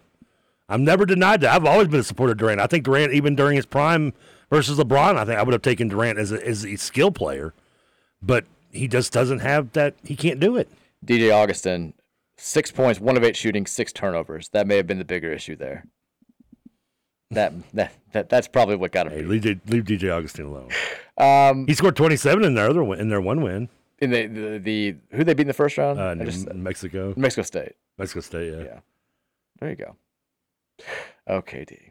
I'm just saying. All I'm saying is, Rick, unlike everybody else in this world, I think you deserve a little bit of apology. For just that one, not all the Tennessee flops? Oh, yeah, just that one. Tennessee just that one game. All the others are on you, buddy. But this one, he's been unfairly saddled with this for a year. I mean, this is for almost 16 years? Oh, Rick Barnes, he's always been that. He couldn't get past second round with Kevin Durant. Well, Durant can't get past first round or second round in this level either, with guys like pretty good players around him. I think your logic's flawed, but that's okay. 502-414-1450 is the Thornton's text line. We'll read a couple here before we go to break and shift away from the NBA. Texter says, Trevor, the NBA is the most talented it's ever been. If you take away teams, the NBA is going to have the same problem the WNBA is having with deserving players getting cut every year. Kevin Durant also took that young OKC team to the finals pretty much by himself. I mean, he wasn't by himself. He had James Harden and Russell Westbrook with him. But he was easily the best player. Oh, he was best. He's been the best player on every. As a skills, he's been the best player on every team he's been on every year in the NBA. Texas says Trevor should tweet all these thoughts at KD. He'd probably respond. I mean, I doubt it. He'll probably, if I do it during the clutch moment of a game, he'll probably run off. Texas says, you guys are right on it. Most of the country is shut out from NBA markets, so it makes sense that the NCAA is more popular. It's more of a European system anyway, where everyone has their local clubs. I mean, if you live in an NBA city, you went to a university probably. And if you're a sports fan, you're rooting for that team, whether it's from the city you live in currently or where you're from. You are. I do think, though, like in pro sports cities, pro sports just absolutely run the show. Like having friends that have lived like now all over the country, and like they're all like, it's just all like nobody cares about the big college team here. But what city would you consider like you say a baseball city? You think New York? You think St. Louis? Mm-hmm. You know, say football, Philadelphia. Texas in general. Anywhere. Yeah, pretty much. Florida. They're going full states. Like, what would you consider like if I was to say NBA city, give me a diehard NBA city. Like, does the one really come to mind? You look at I feel the first thing that I thought of was Sacramento because they don't have another. And I think the West Coast team. I think the West Coast does have a larger support for NBA than they do any other sport. I think to a degree. I mean, I think New York is a basketball city. I think a lot of cold areas are basketball cities. Like they care more about the Knicks in New York than they do the Giants and the Jets by a wide margin, is what everybody says up there. Okay, I mean, I have to take your word for that. I think that. I mean, I know there's no college up there, but even the Pacers. Listen, the Pacers. Indiana is a diehard basketball state, but when the Pacers aren't good, I mean, when they're good, they're good. Trust me. But when they're not good, and I've had tickets when they're not. No one shows up. They had to run a telethon at one point to keep the team in Indianapolis. I feel like LA is a basketball city. It's a good baseball city too. It's a real sports city in general. The Dodgers. I mean, the Dodgers always lead MLB in attendance. That's true. They definitely have a huge. I mean, it's helped that they've been so good recently too. Also, I think that helps a little bit too with being Southern LA and Dodgers having. I mean, baseball being a very popular Hispanic sport as well. Sure. I think that has a little bit that helps with it. I mean, I guess Charlotte would be a basketball city, but like that kind of that's sad because their teams have been awful. Exactly. I think they're desperate for the Bobcats to be good. Well, they're not the Bobcats anymore. Who are the Hornets? We're back to the Hornets. They're Hornets now. They're desperate for the Hornets to be good, but they just I mean, even like in a city like Philadelphia, like Philly's just a giant sports city, I think, I think they love the Sixers. But even like when you talk about it, they're probably behind. I mean, they're behind the Eagles in terms of fans. Are they? I mean, you know better than I would. Yeah, I mean, I wouldn't say they're behind the Phillies, maybe, but I know. I mean, yeah, Eagles are number one in Philadelphia. Probably second would actually be the Flyers over the Sixers, if anything. Let's see. BetSperts ranks the best basketball cities in America. Again, this is number one is Philadelphia. Philadelphia takes the top spot with a basketball fan score of 747. The Sixers have the second highest average win percentage the last 5 years and the second highest attendance behind Milwaukee. They got Boston 2, San Francisco 3. Boston, yeah, I mean Atlanta 4. I don't think of Atlanta as a basketball city at all. But no, it's not. I once went down to meet somebody in Atlanta. They were playing the Magic in the second round. It was Game 3 of a 1-1 series, and I went up to the box office 5 minutes before tip off and bought a ticket in lower level for $50. I believe that. They lost the game to Orlando, by the way, by 50 points. Chicago's a basketball city. No one knew that, though. Chicago's a good sports town in general, but it's definitely a basketball city. I mean, you have... Yeah, but they are ahead of the Cubs or Bears? Probably not. Yeah, that's because they haven't been as good recently. Even in your best basketball cities, they're still secondary to another sport. Well, that's just in general. I think in any city with a football team, like 90% of the teams that have NFL franchises, football's king. Or in Boston, I think it's probably baseball, but yeah. You think so? I mean, it's just the way it... I mean, I guess with the Patriots' success, but I still think Red Sox probably outnumber them. You're probably right. That's just generational thing, though. I mean, the Patriots didn't even make a blink until they sucked when we were growing up. They had a couple sporadic runs in '85 and '99, '96. Text says my mom overheard somebody at her work singing the Transfer Portal Jam. It's the song of the summer. Are we going to have transfer news later? We can always make some find up. a reason. We can talk UK if we want to. All right, I'll get it. It's loaded and ready. Just you give me the little finger gun, and I'll do it. Texture says we need Trevor talking to Master P about the NBA. It's the segment that we deserve. Oh, he'd probably hate me, wouldn't he? Well, yeah, but I would love to hear you two talk NBA. I mean,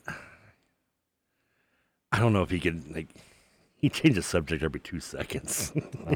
I don't know how that would feel. Would love to see the shoe on the other foot there. I don't have any shoes. I'm wearing flip-flops. Texture says, it's funny that Trevor mentions that. Nice timing. I'm driving by the link as we speak and sends in a picture of the link right there. Oh, really? Look at that. Look at it. It's like on the text line right there. That's awesome. Yeah. Well, then you're right by the basketball stadium too. That they do a. This is our guy who was at the Red Sox game, rocking the Louisville hat the other night. Says got the W against the Red Sox Wednesday night. Nice to be sitting behind the home plate to watch the Green Monster Smasher Spencer Steer send one. Yeah, I think that's Danny on Twitter who I saw his tweets the other day. Props to him. I think I can say maybe the Jazz are the most popular team in their own city. Because there's nothing else in Utah. I was gonna say, are they more popular than like BYU football or Utah football? That's a good question. I don't know. What about the AAA team in Salt Lake City? I'm not gonna say it. We'll take a break. When we come back, Spurs don't even have a football team, and it's still second to football. When we come back, more texts from you guys. We'll shift the conversation. Also, it's National Donut Day. We'll pick Trevor's brain about donuts coming up after the break. A little donut trivia for him here on the Friday edition of the Mike Rutherford Show on 1450 and 96.1, the Big X. Because you know I'm all about that bass, no trouble. I'm all about that bass, no trouble. I'm all about that bass, no trouble. I'm all about that bass, bass. Yeah, it's pretty clear. I ain't no size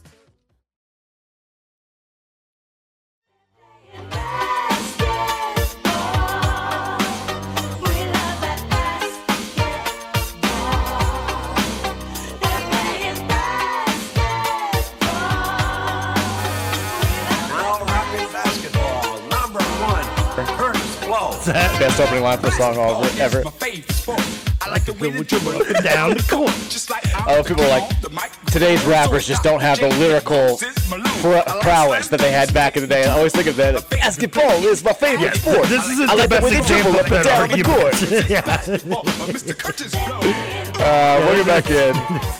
And when I use that argument, I don't go to Curtis Blow normally. At least not this song. It is National Donut Day today, Trevor. Oh, I know you're a donut fan. I am a donut. And what's your favorite kind of donut?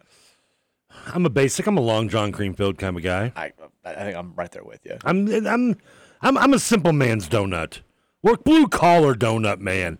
No fanciness. No sparkly lights and.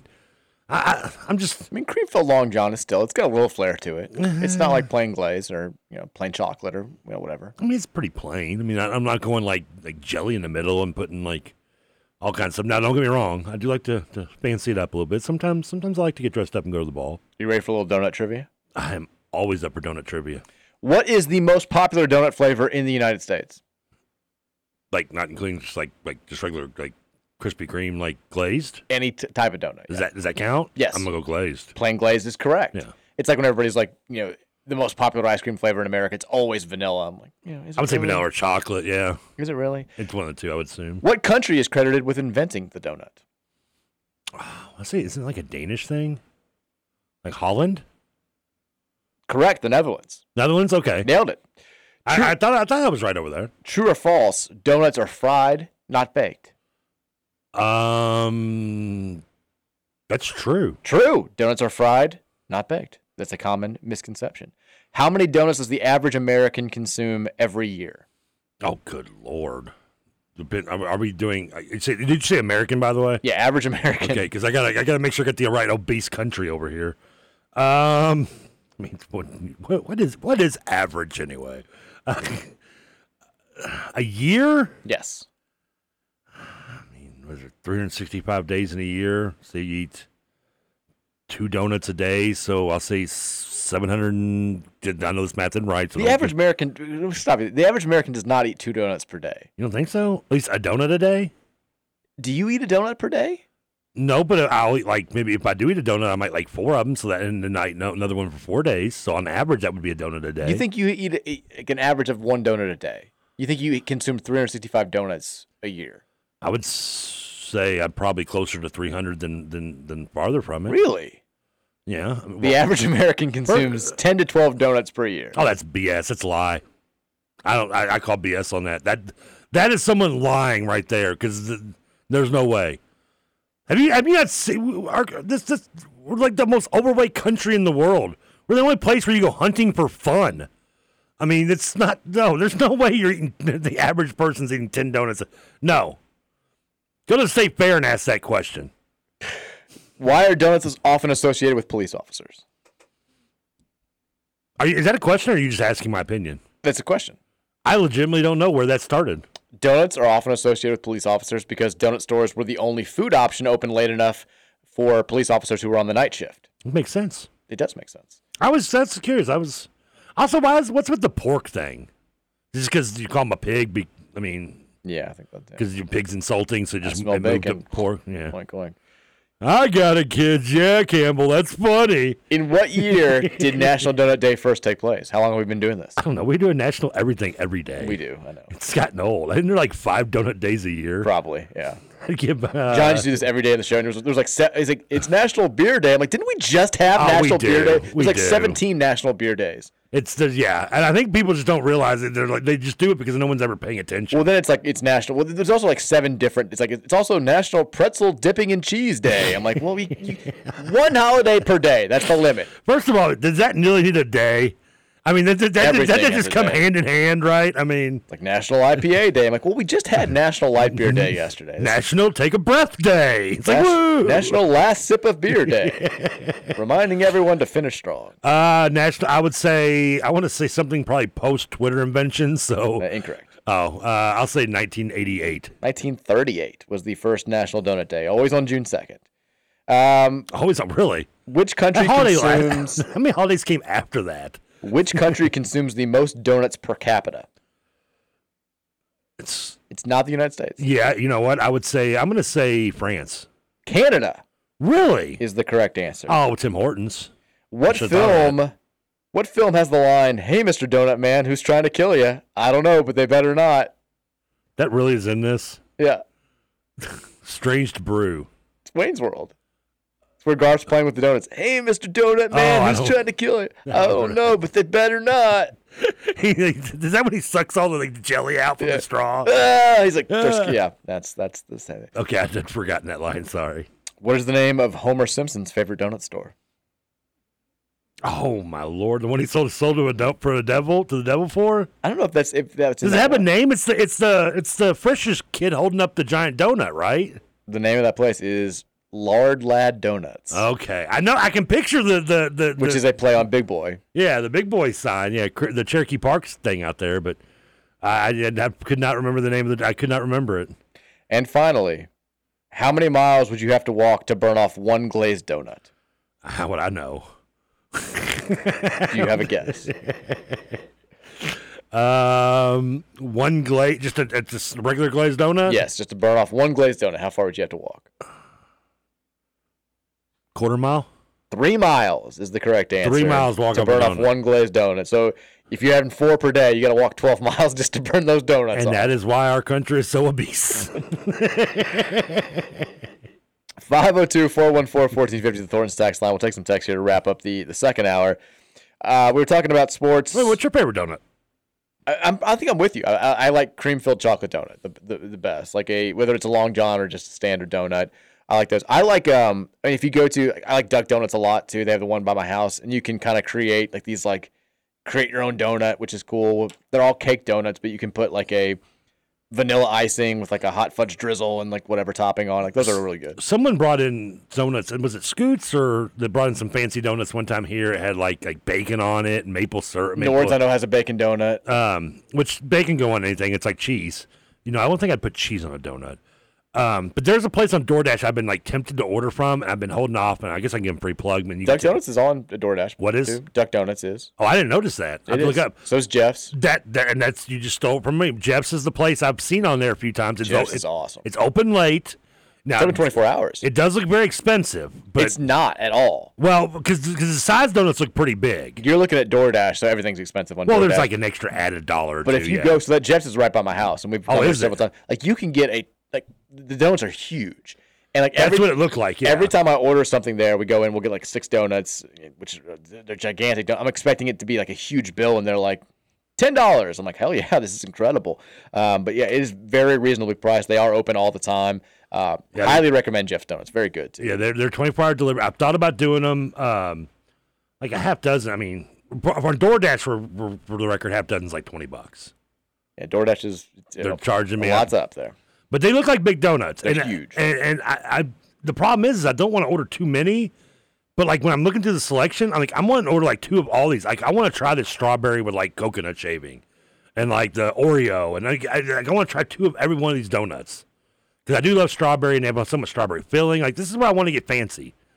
And I could easily. You think Grater's like I have to open a tab for Grater's? Like if I start going for this place, I might be in trouble. Don't get hooked because Josh will hook you. Plus, if I'm gonna eat donuts, I gotta have milk. Like you can't eat donuts without milk, right? I used to be like you. Now I can just eat it with. Like, I mean, I can. I'm on the go, but it's not the same. I used to do it with cookies and cake. I had to have milk. Donuts had to. Now I'm just like whatever. Yeah, but I mean, you can accept it, but isn't it just always still better if you had the milk? I don't know. At this point, like it doesn't bother me as much. Oh, life is just beating you down. Man. Yeah. Things change.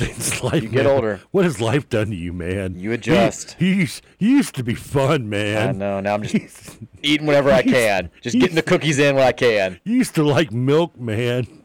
Walking around, slamming cookies with Gatorade or whatever I've got near me.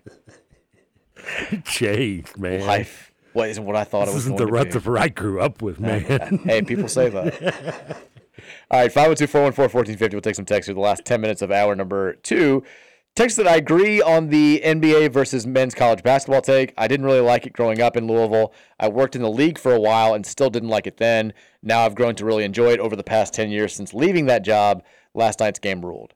I want to know what he did in the league. Who knows? That's good. I don't know. Maybe I loved NBA basketball. I'm weird this way, and I don't know why. I think it's because my uncle was such a big NBA guy over at Mail John. But my first 2 sports loves were probably NBA and wrestling. Like my earliest memory, and then I was before I even got into like Louisville basketball. Like I was more into the NBA, like in the mid '80s. Like remembering like the watching the '85s and '86 teams. The '85 Laker team still the probably deepest and greatest team ever put together. The '86 Celtics team probably second. Watching getting up late and sneaking out, and watching Portland at midnight and Sonics and. That was some of my earliest memories. So I think that's why I was so enthralled in the NBA early on, and I've always been a fan throughout the '90s. Texas says, I think the Blackhawks are actually first or second in Chicago. They're up there for sure. You're right, they are. Are they above the... I don't think they're above the Bears. Yeah, that's hard to do. That's hard to say they would be. Blackhawks, though, like when they were good, because I had a lot of friends living up there when they were on their run, and we visited, I think it was summer of 2014 when they'd won the Cup. Like a couple weeks before, and everything around the city was still just buzzing. It was like Blackhawks stuff everywhere, and people were talking about the players, and just like it was. And they've been bad the last few years. They still have a ton of support. Like they still, Blackhawks love is definitely a real thing. Chicago's just a really good sports town. It is. You're right, but I just to me, it has to be like even when you're bad, you're still the most popular sport and you're a popular team in that city and. Like with the with Boston and Red Sox, Eagles and Philly, and even I think like you said, Bears and Chicago. I think even the Bears are bad, and they were pretty bad last year, 3-13, 3-14. I still think they're still the most loved. Like you ask a Chicago fan, if you can pick one team to be good, like they're going to say Bears probably. I would think. I think that's right. I think obviously it varies from person to person. You're right, it does. I would guess because the texter said Blackhawks 1 or 2. I would be willing to bet it's more. I think Bears 1, Cubs 2, then Blackhawks, and I think Blackhawks Bulls probably rotates. Like if the Bulls are really good and the Blackhawks aren't, the Bulls probably get a little bit more love. And then you get the White Sox up there too. I mean, for some fans, they hate the Cubs and they love the White Sox. So. You somewhat teased at this, and I think I said Utah kind of tongue in cheek, but I should have stayed with what I said. Where I do believe West Coast fans have more passion for NBA than any other region. Portland's probably got to be one of the best basketball NBA cities. I mean, they literally do have no other competition, and they have always been supportive of that Blazer team, even when they've been bad. Yeah. Seattle too, but Seattle shows their love for the Seahawks as well. Texas, Indiana has to be the lamest city in America. That's very straightforward right there. Well, first of all, it's a state. Texas, I can't breathe, LOL. I can't believe that Trevor's first guess was going to be over 700 donuts. I mean, I don't get dollars to donuts. That I promise you, I'm closer to the truth than 10. You say 10, I will find you a liar. But you have to take into account, like there are a lot of Americans that don't eat any donuts. Why? Do they hate They're life? healthier than you or I. Do they just are they allergic? I mean, this is the average American. It's not like the. But see, I disagree with that because I think the average American is more on the overweight side than you would think. Like, I mean, what's the percentage of people in America that are probably overweight? And I don't mean like me overweight. I mean just like by what they should be weighing. You're not a good example because you got sick and you barely exist anymore. Like Kate Moss over there. I've gained almost all that weight back. Leave me alone. I'm back up to 170. I'm afraid Breeze is going to throw you under the door at some point. I mean, what percentage of Americans are overweight? By the standard of what they should probably weigh, yes. Like 40%? That's a good guess. I mean, I don't have the number in front of me. Couldn't tell you, but look it up. But 40% would be very close to an average. 30.7%. 30.7? Yeah, it's estimated that about 30.7% of Americans are overweight. Okay, so 30, let's say 31 to move up, are probably eating more than 2 donuts a day. I You would assume maybe, or at least eating on average. I don't want to say they're eating guaranteed 2 donuts, but again, on average. Say I don't eat a donut all week, but I have like 4 on Friday. I mean, that's going to bring me down, it's going to make an average close to 1 a day. Even though I eat them all in one day. But it's still going to be less. That's still going to be less. Well, I ate 7 donuts on Friday, okay? I mean. But you're not going to eat 7 donuts on Friday. You don't know that. You know how high I could get. Well, that's true. This is, bro, you said that you read the text wrong. I said Indianapolis. That's what I said. No, did you? You said Indiana, I thought. Oh, did I? Sorry. I could swore you said Indiana. I thought Indianapolis has to be the lamest lamest city in America. That's what I was like, wait a minute. That's my fault. My apologies to the state of Indiana. Oh, but you're not wrong. And I love the Pacers. Indianapolis, there's a reason why it's called Naptown. I mean, I just don't get how Indianapolis can have so many pro sports teams and we still can't. That in Memphis is what irritates me.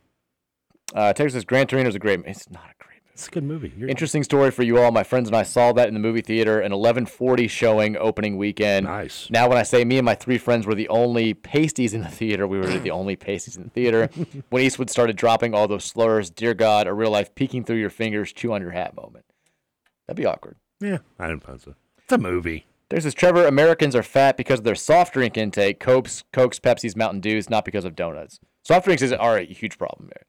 I cut them out. Dude, you're preaching like choir over here. I cut out soft drinks entirely like a couple years after college when I didn't gain a ton of weight during college, but like that last year and then the first year after college where I was just drinking and eating and doing nothing, like I ballooned up there to a point like I don't have the body type where I can put on weight and just kind of hide it. Like I look like Grimace. Like it's all in the belly. And so I was like, all right, got to change something. So I've like never drink soft drinks anymore, which was it's tough at first, but once you do it, like you're like, yeah. No, Texter is probably I agree with you. I mean, you're kind of saying I'm right in a backhanded way, and that's true. I think you're probably right. It probably leans more towards the consumption of soft drinks. I am example A of that. I promise you, if I probably quit drinking soft drinks, God knows how much I could lose. 300 pounds. I mean, that's my worst vice. I mean, that and eating late before I go to bed. I do that too. So. Those are my 2 worst things because that's not something you're supposed to do. Texas says, Trevor, I get a donut like once a month, and I love them. 2 donuts a day is insane. I don't think it's that insane. I think it's pretty insane. I'll have donuts maybe. I mean, what if you're working in an office that has donuts there every day? Like, you're not going to just have one randomly, just even one during the day? I'd hope not. I feel like I used to get donuts more than I do now, but like even then, like at the peak of my donut eating, it was like a one Saturday every, 5-6 weeks, and I would have probably 4, 5 over a couple days maybe. Donuts are one of those things where like if I have 2, great, feel great. I might want a third, but if I eat that third donut, I start to like feel like a donut. Like the donut just consumes the entire body. It's invasion of the body snatchers. Like there's a very small threshold between ate a couple donuts, feel good, maybe a little sluggish but ready to go, and then just like I had too many donuts and it ruined my entire day. I'm out for 3 hours. Because you're eating just nothing but a bunch of bread. I mean, sugar, butter, yeah. But they're so good. They're so good. Texas, would Trevor date Larsa Pippen considering her long resume of boyfriends? Who's Larsa Pippen? Scottie Pippen's ex-wife who now is dating all like the young basketball players. Oh yeah, I don't even know how to look her up, but yeah, I'd date her. She dated one of Jordan's sons. She dated the dude. Yeah, I saw where Pippen. Oh, good Lord! I poke a hole in that condom. That's she. Oh, yeah. She dated the kid from, not the kid, but the player. He was at Florida State. Now he's in the NBA. I know she dated him for a while. That doesn't really narrow it down recently. Florida State's done a good job of producing talent. I did see one of the only ones who's actually still in the NBA. Okay. no, that does narrow it down more. She was on Real Housewives. Blake Beasley. Oh, that's, what's his name? Beasley's grandson. The actor who just died. That played in Rudy. Oh, the guy James who's the Beasley. coach. I did not know that. That's Malik's grandfather, yeah. I meant to bring that up on the show, too. He was like, I saw Sean Keeley tweet this, and he's right. Like, that guy, he had a really underrated part in Rudy. His speech to the walk-ons before, like, it's one of the best parts of the movie. And he's in Mighty Ducks. He didn't work overtime. He is in Mighty Ducks. He didn't work overtime to see his kids just take falls. That's right. By the way, after that, I couldn't tell you anything he's in. Those like a 90s legend, though. I mean, he is. And those came out back-to-back years. Yeah, I mean, he's the guy who gave Rudy a shot. I had no idea he was Malik Beasley's No, that's right. He gave the speech. The white dude's the one that supposedly... Yeah, he did not want him. He didn't want him. You're right, yeah. He did come around. Which I'm him. sure you hated it in that movie because it was obvious that he was going to come around and like him. No. Again, based on a true story. Well done.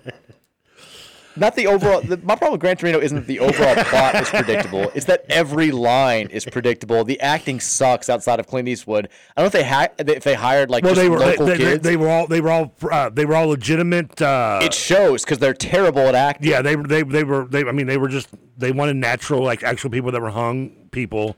I know it sounds really weird saying this because we're not talking about porn, and they didn't have much acting experience. No, they didn't. It shows. Yeah, they are. Yeah. But Texas TK has a pack a donut week habit. I mean, yeah, Larsa's Pippin still. She's a little plasticky, but she still looks pretty hot for. She's 48. Yeah, she's up there. Texas cut out half the amount of soft drinks that you drink, Trev, and you'll get your wish to ride a horse. Would you do that to be able to ride a horse? Would you make that sacrifice? Just half. You're not giving up soft drinks entirely. You're just taking in half as much as you are right now.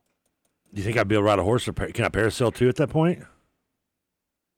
Can I parasail on a horse? Yeah, you have like 8 sails attached to you, just up there floating. We lost him. Oh, Mr. Carter, let's. I can parasail on a horse over a pole vault. No. We can combine all of them. How awesome would that be? Finally, Churchill Downs is like, and you think we're bad to horses over here? Now you're doing too much. Texas, the guy's also in Little Big League. He's security. Oh, I didn't remember that. I didn't either. I like the Little Big League. I don't think it gets enough credit it deserves for the 90s kids baseball movies. Couldn't agree more. All right, we'll take a break. When we come back, 5 o'clock hour is up next. We got a couple of U of L football thoughts. The ESPN ACC preview came out this morning, the big one. It's got some love for Louisville and a couple questions for Louisville. We'll talk about that and take more of your text after the break. Happy Friday to you. We roll on next here on 1450 and 96.1, The Big X. Malone. I like slam dunks, taking it to the hoop. My favorite play is the alley-oop. I like the pick and roll, I like the give and go. Cause it's basketball, but Mr. Curtis flow.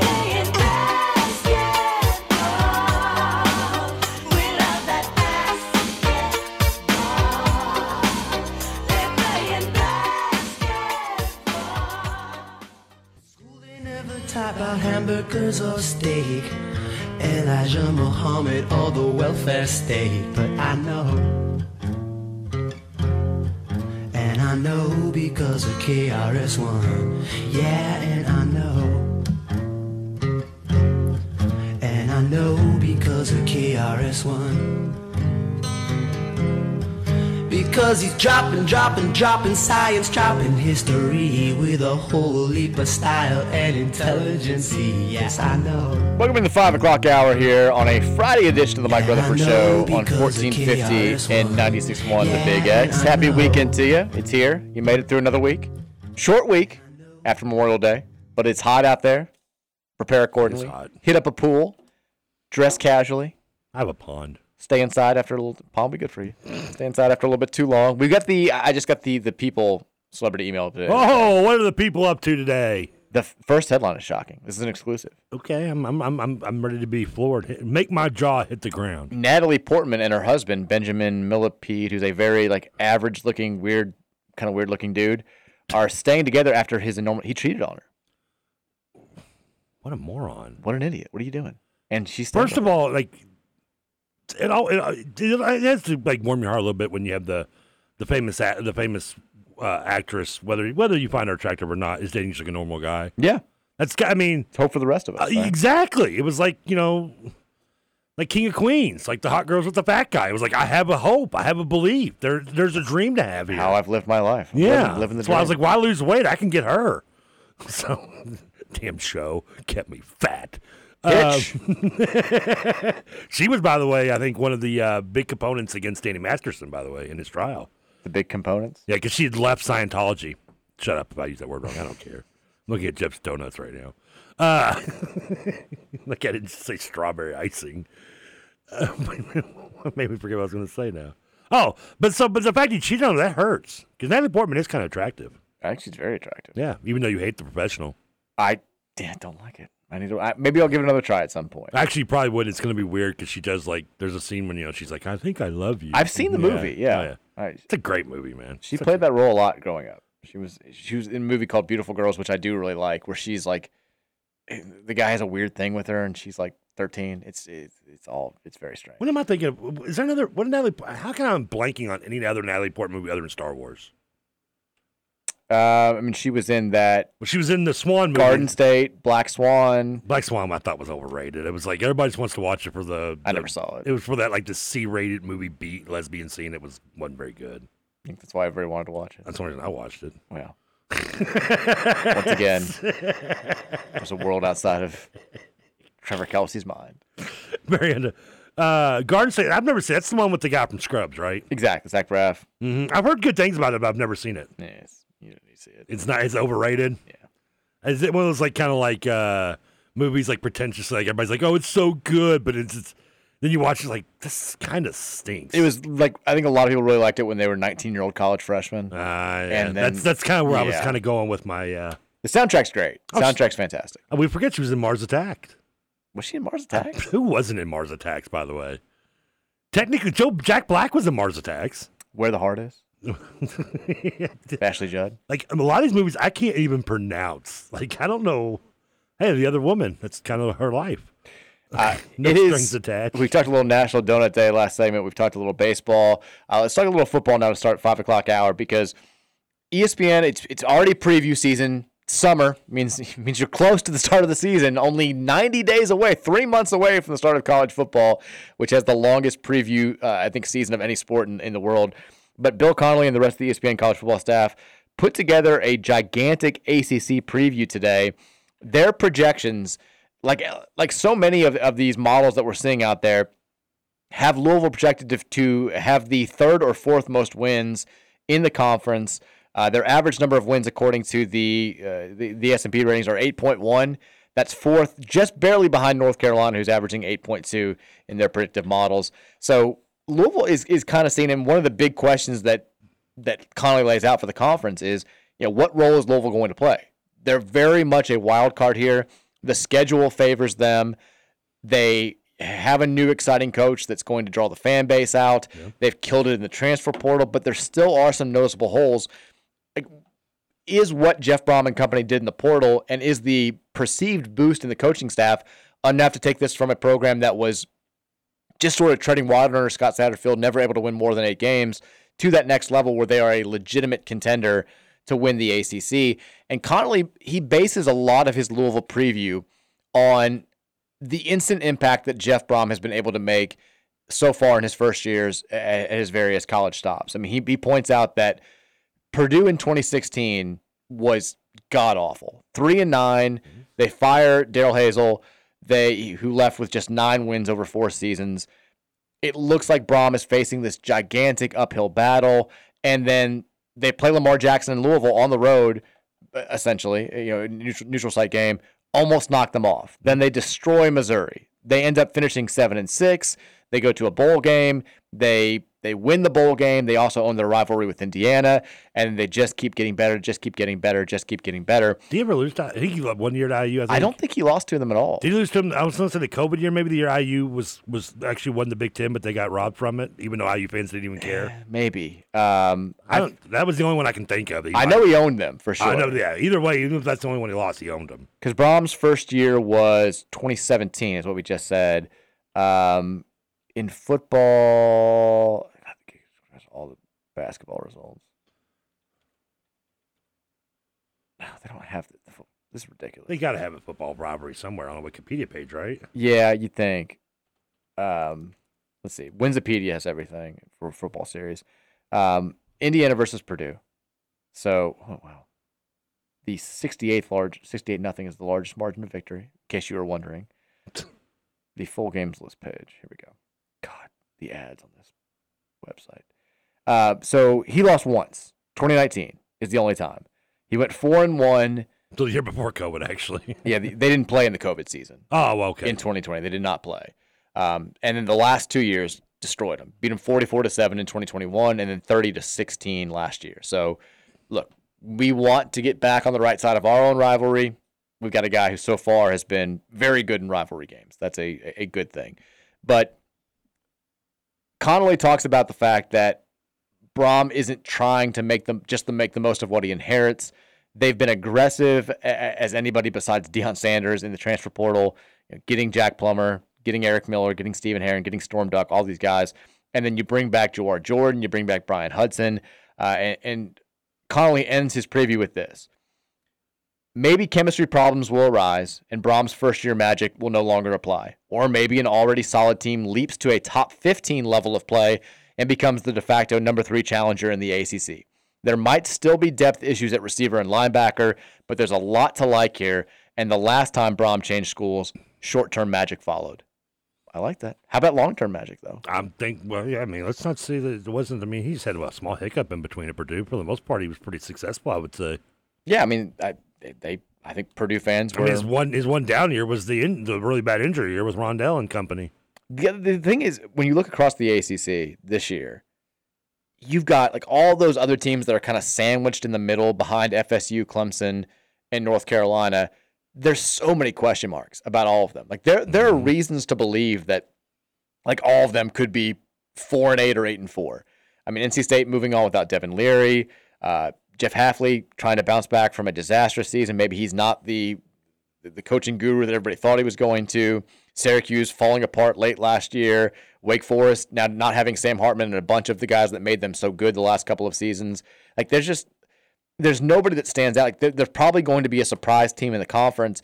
I almost feel like I wish we weren't getting as much attention because I feel like we can be that team.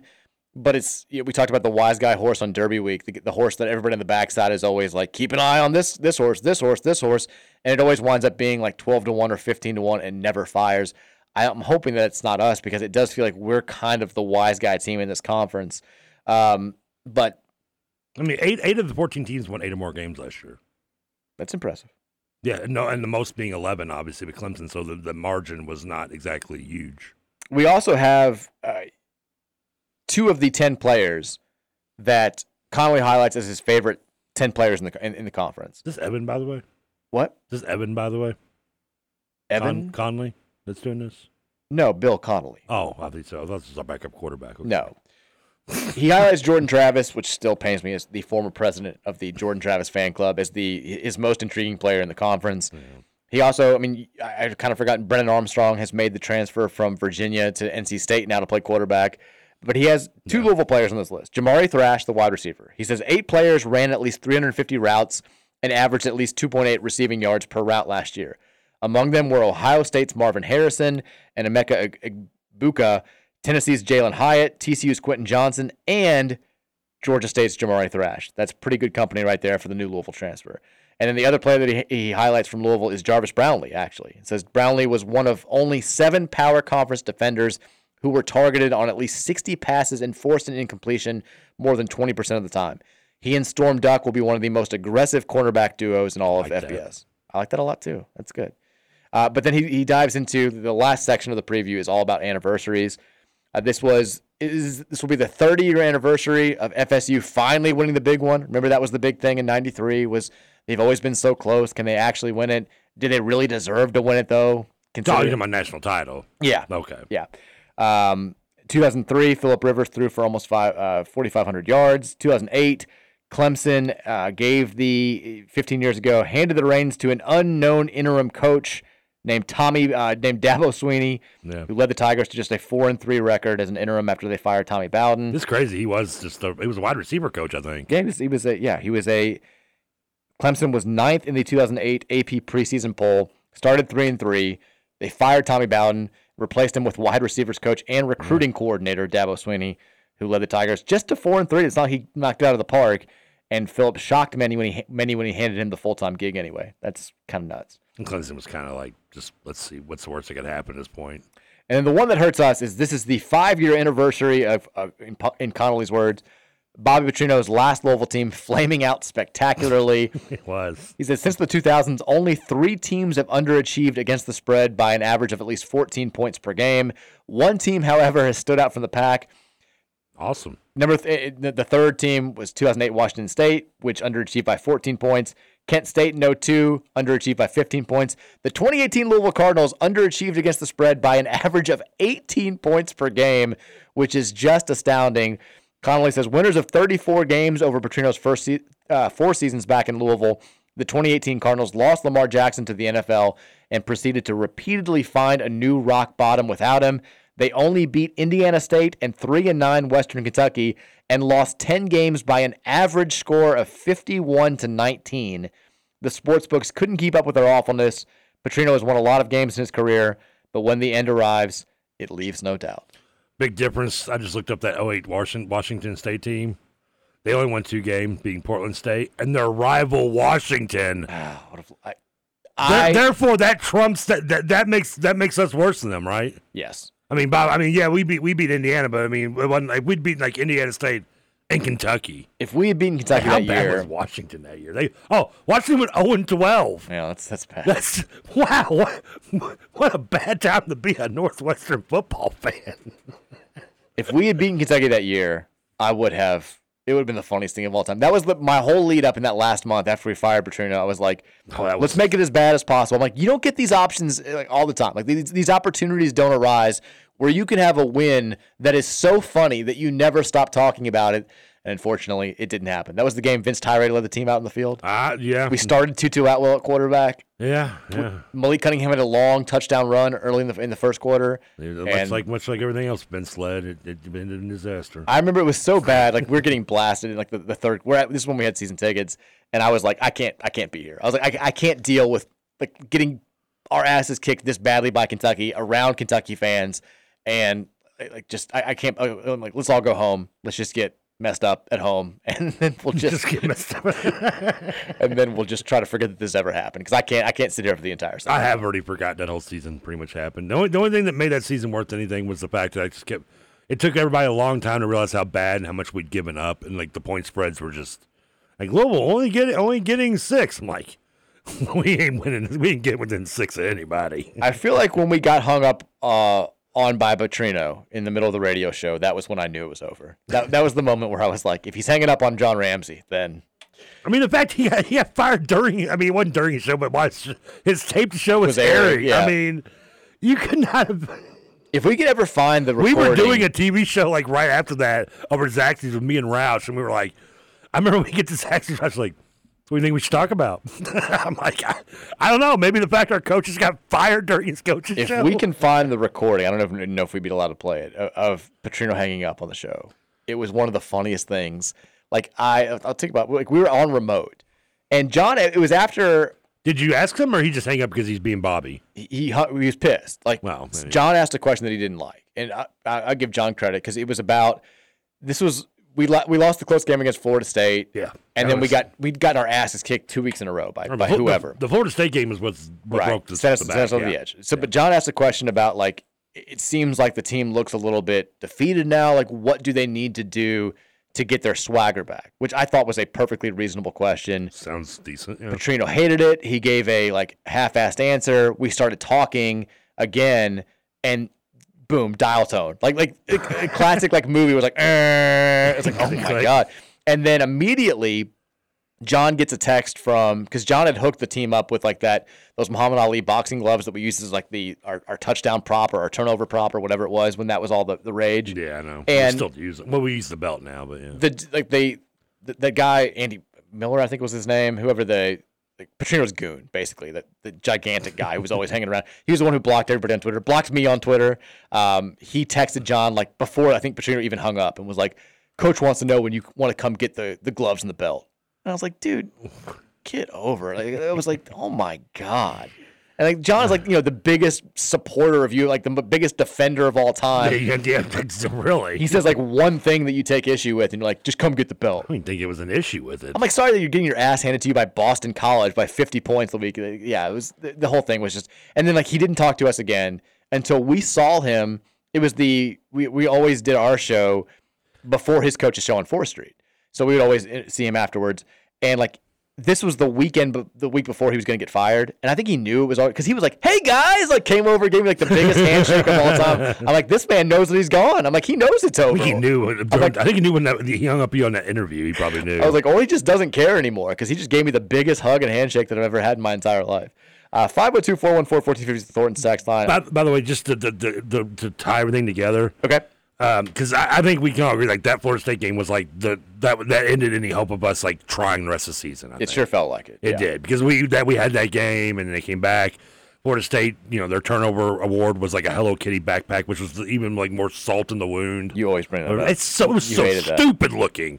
It was like he looked like a fat dude wearing a small backpack too every time. Those are those like Versace backpacks or whatever. So dumb. The kids love. Well, kids are. That's why kids are morons. But anyway, I digress. I could not watch that game legitimately because I had to be at a wedding. And whose wedding? She's become somewhat a fixture on this and hatred. TJ's? A villain on this show. My cousin. Oh! Who got me both arrested and had to be drive all over town on the, can you, by the way, do this? There's definitely a theme here. And it was her wedding I was at and had to watch that game on my phone. Like, when she's, like, doing her vows, I'm over here just like, what are we doing, guys? Come on. I'm like, my mom and uncle are like, Trevor, you put the phone down. I'm like, no.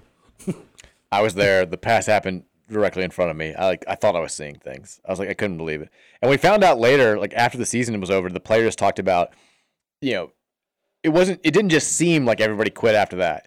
They talked about how outside the weight room, outside the training centers, the coaches would always update after every game. Like, this is the award for like the best hit. This is our special teams player of the week. This is our best offensive player of the week. And after the Florida State game, they just stopped updating it. Like they were like, well, if they don't care, see it. I mean, they were like, if they don't care enough to even like do the bare minimum of their jobs, then clearly we shouldn't care at all either.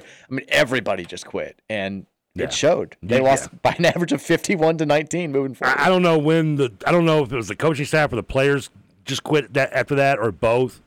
One of them did. I like to think maybe the coaching staff quit first and the players I think that's second, exactly what happened. But even if that is the case, the players probably weren't more than a week or two behind. Yeah. Because in that case, then it's like, well, why are we going to do this if they don't even care? And I think that's it. It was obvious. It was a rough year. It was not subtle. It was still a shocking thing. We've had to go through that now in both sports in the last 10 years. Yeah, I mean, two of the I'd say that was last year's basketball. I'd say the worst. Do you think? I think that 2019 season. I know we technically won 2 games. I think it was worse than the Ron Cooper 1-10 season. I think it was the year we beat Illinois. Yeah, because I mean we lost again. We lost to Houston like 52-0 that year, I think, or something. I think Tulane beat us like 72-10. Yeah, I remember that because that was the Sean King Tulane team. That was the Houston team that the running back played for Buffalo. I just remember running all over us. I still think 2019 was worse. I think that just the absolute collapse, and I mean again we lost. The games that we didn't win, we lost by an average of 51-19. But yeah, that has to be worse because I mean, we were 5-6 the year before in Cooper. Problem with the Cooper team is that we also had Redmond. That was like his freshman year, I think. Sounds right. Because I think he'd chosen. Let's see here, that was a sophomore year, so okay. he came back. But that was a rough team. I don't know if I would say it's a close one to see which one was worse. But I was going to say, I think if you do argue that 2018 was worse, the 2 worst seasons in the 2 spotlight sports for U of L athletics, despite all of the bad times, we think of the bad times as being like the 80s for football and then, way back in the day for basketball, maybe the, parts of the 90s for basketball. The 2 worst seasons have come in the last 5 years. Oh, yeah. For both sports, that's shocking. I might have to say the 19 might be worse because it was clear that both coaching and players gave up. I don't know if the players actually gave up in 97 because I'm just like looking at remembering we almost beat Memphis in the season at Memphis. We lost 21-20. God. Now we got beat 57-21 by Penn State after our Illinois win, but that was the Penn State. number 1 team in the country that year. Yeah. Houston was closer than I thought. It was 36-22. Maybe I'm thinking of a different year they blew us out. I think you're probably thinking of that Tulane game. The Tulane the week before was 64-33. Because that's the one that stands out to me. When they were, I think at one point they were down like 50-0, or like it was. I remember listening to it in the car, and for the first time in my life, being like, "Run it up," because I want this guy gone, and it was such a terrible feeling. Oh, I'm probably thinking the year before Houston beat us 38-7. That's bad. Yeah, I think that was the year. The running back, I think it's Antoine something, like ran all over us. It was a mess. Texter says Antoine Smith, yeah. Your boy says there texted in a picture of I guess it's a meme that says, "I still think 1990 was 10 years ago," and just said, "This is Trevor Kelsey 100%." I wish it was 10 years ago. Time has flied. It's crazy. 502-414-1450 is the Thornton text line. Texter says, not just the last 5 years, but both those seasons were under Vince Tyre. Well, no, because last season was under Josh Hurt basketball. Technically, I guess, yeah. Texas, which was worse, the 2018 football season or the 2023 basketball season? I think basketball. Basketball, what's longer? Basketball's longer and means more a little bit. No offense to the football team. Like we had seen, like again, the 2018 answer isn't that clear cut. Like we'd seen a season like that before in football. We'd had some 1-10, 2-9 seasons back in the past. If we were older, we'd seen more of them like that. Yeah, we'd never seen anything like this in basketball. Yeah. Like nothing. Like I never thought. I'm saying this for the 50th time on the show. I never would have thought. I don't care what sanction is on us. Death penalty, no TV, can't recruit a player taller than 6 feet. Like whatever the NCAA was going to throw at us. I never thought there would be a year where we would win fewer than like 8, 9, 10 games. And to see it happen was just mind-boggling. Yeah, if you told me Louisville was only going to win 4 games, I was like, they only played 12 games? Yeah, or they had to cancel the season for something. Like the NCAA told them, like after the first month, you're done. And we played half a season in a COVID year and still won 12 games. Yeah. With 13, I think. Was it 13 or 12? Yeah, I think we went 13-7. But like you said, I mean, in 91 after the year went to Piston, we went 2-9. I mean, football we'd had, maybe not to the giving up point of the 18 season at 2-10, but I mean, we'd had bad years. Yeah. It'd been a while, you're right. We'd been spoiled. I mean, that was our first losing. We'd only had 2 losing seasons between then and after that 97 year, that was only our second losing season. All right. Third. I'm sorry. Third. I forgot about the two. Both were cracked up, though. Texas says we have a rule at work. If you're late, you bring breakfast. So we have donuts at least twice a week. Okay. There you go. That's what I'm saying. If you're in an office, I think there's a better chance you're having a donut on average probably once a day. When I worked in the law office, there was like one person would bring in Blue Dog donuts, like I feel like once a month. And that was the first time that I ever tried the bacon donut. And it was, nice. I was like, there's no way this is good. And it was very good. Oh, I don't think there's anything bacon would piece nasty on, right? There used to be a place called Cellar Door Chocolates. I think they actually got in trouble for I don't know, they were not paying back loans or something, but they're all shut down. Illegal drugs out of the back door. But we did a remote show there around Valentine's Day back in the day, and they hooked us up with all this chocolate. And one of the things was this just chocolate covered bacon. And I'm like, there's no way I'm gonna like this.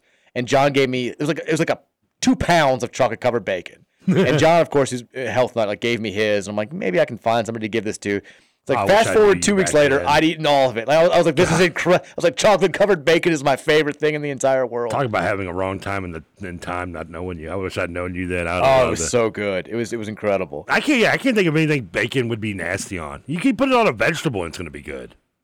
Yeah. I mean, it's going to make everything better. Yeah, you're not wrong. It's like cheese. Yeah, just like cheese. I can't think. Yeah, cheese is very hard to find something cheese.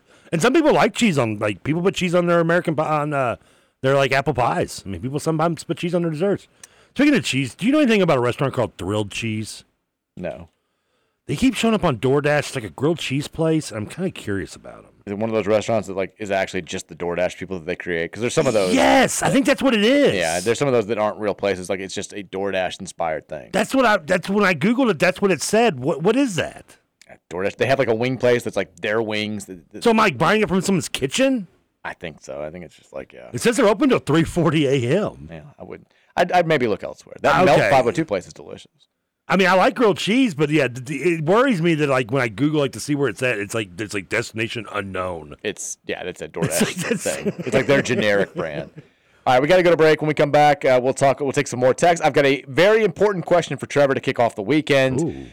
Before we take a break, though, reminding you It's going to be hot out there this weekend. It's going to be hot probably for the foreseeable future. If you're having air conditioning problems, you need some help, call our friends over at AirServe of Louisville at 502-785-8600. AirServe of Louisville. Anytime, any day, they're going to be able to come out to your home, fix your problem, get that air back on, get you cool in your home. Go to airserve.com/Louisville to book an inspection or a potential, what's the word I'm looking for? Air conditioning? Sure. Tune-up. Thank you. God, there it is. $49 tune-up. You need a tune-up. I do. I really do. airserve.com/Louisville or call them directly at 502-785-8600. AirServe of Louisville, Louisville's home team. I'll take a break. We'll come back. One more segment here for the week here on 1450 and 96.1, The Big X. Because we don't want to pay no money for hear the same old sound. Watching will take hip-hop to a higher ground. Cause I know. How do I know? And I know because of KRS-One. Yeah, and I know.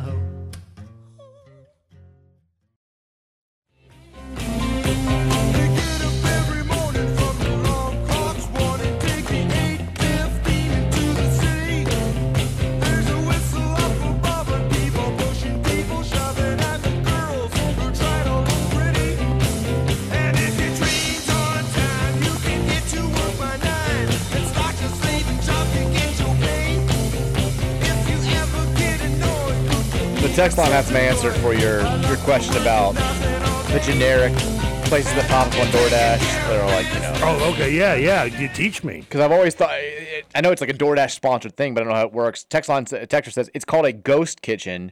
Chain restaurants that are trying to generate business after hours will run generic restaurants on DoorDash like what you're seeing. It's probably just an Applebee's or a Chili's doing it, not someone's house. I always like, because like they have like the wing, whatever, like place, and it's like, it's not a real restaurant, but everything about their menu looks like Wing Zone. So I'm sure that's what it is. Like, okay, so that explains. Like, I think I've fallen for one of those. There was a place.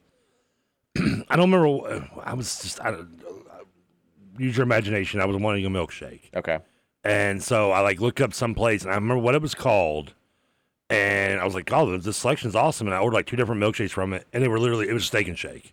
Yeah, I think that's what this is. Yeah, and I think the same thing happened. I think when I did my burger week, I ordered from a place I'd never heard of, and it was it ended up being a Denny's burger. Not cool. Not cool at all, because I wouldn't have ordered Denny's. Burger sounds good. Where should I get a burger from? I don't know. I've got a more important question for you. This was sent in by the Reds are already down 2-0. Already playing? Yeah, 5:10. Weird start time. It's 4:10 tomorrow, which I also hate because we're going to be at the golf tournament. But somebody sent this in on Twitter yesterday. I didn't see it until after the show. But okay, it's summer. It's party time. Excellent.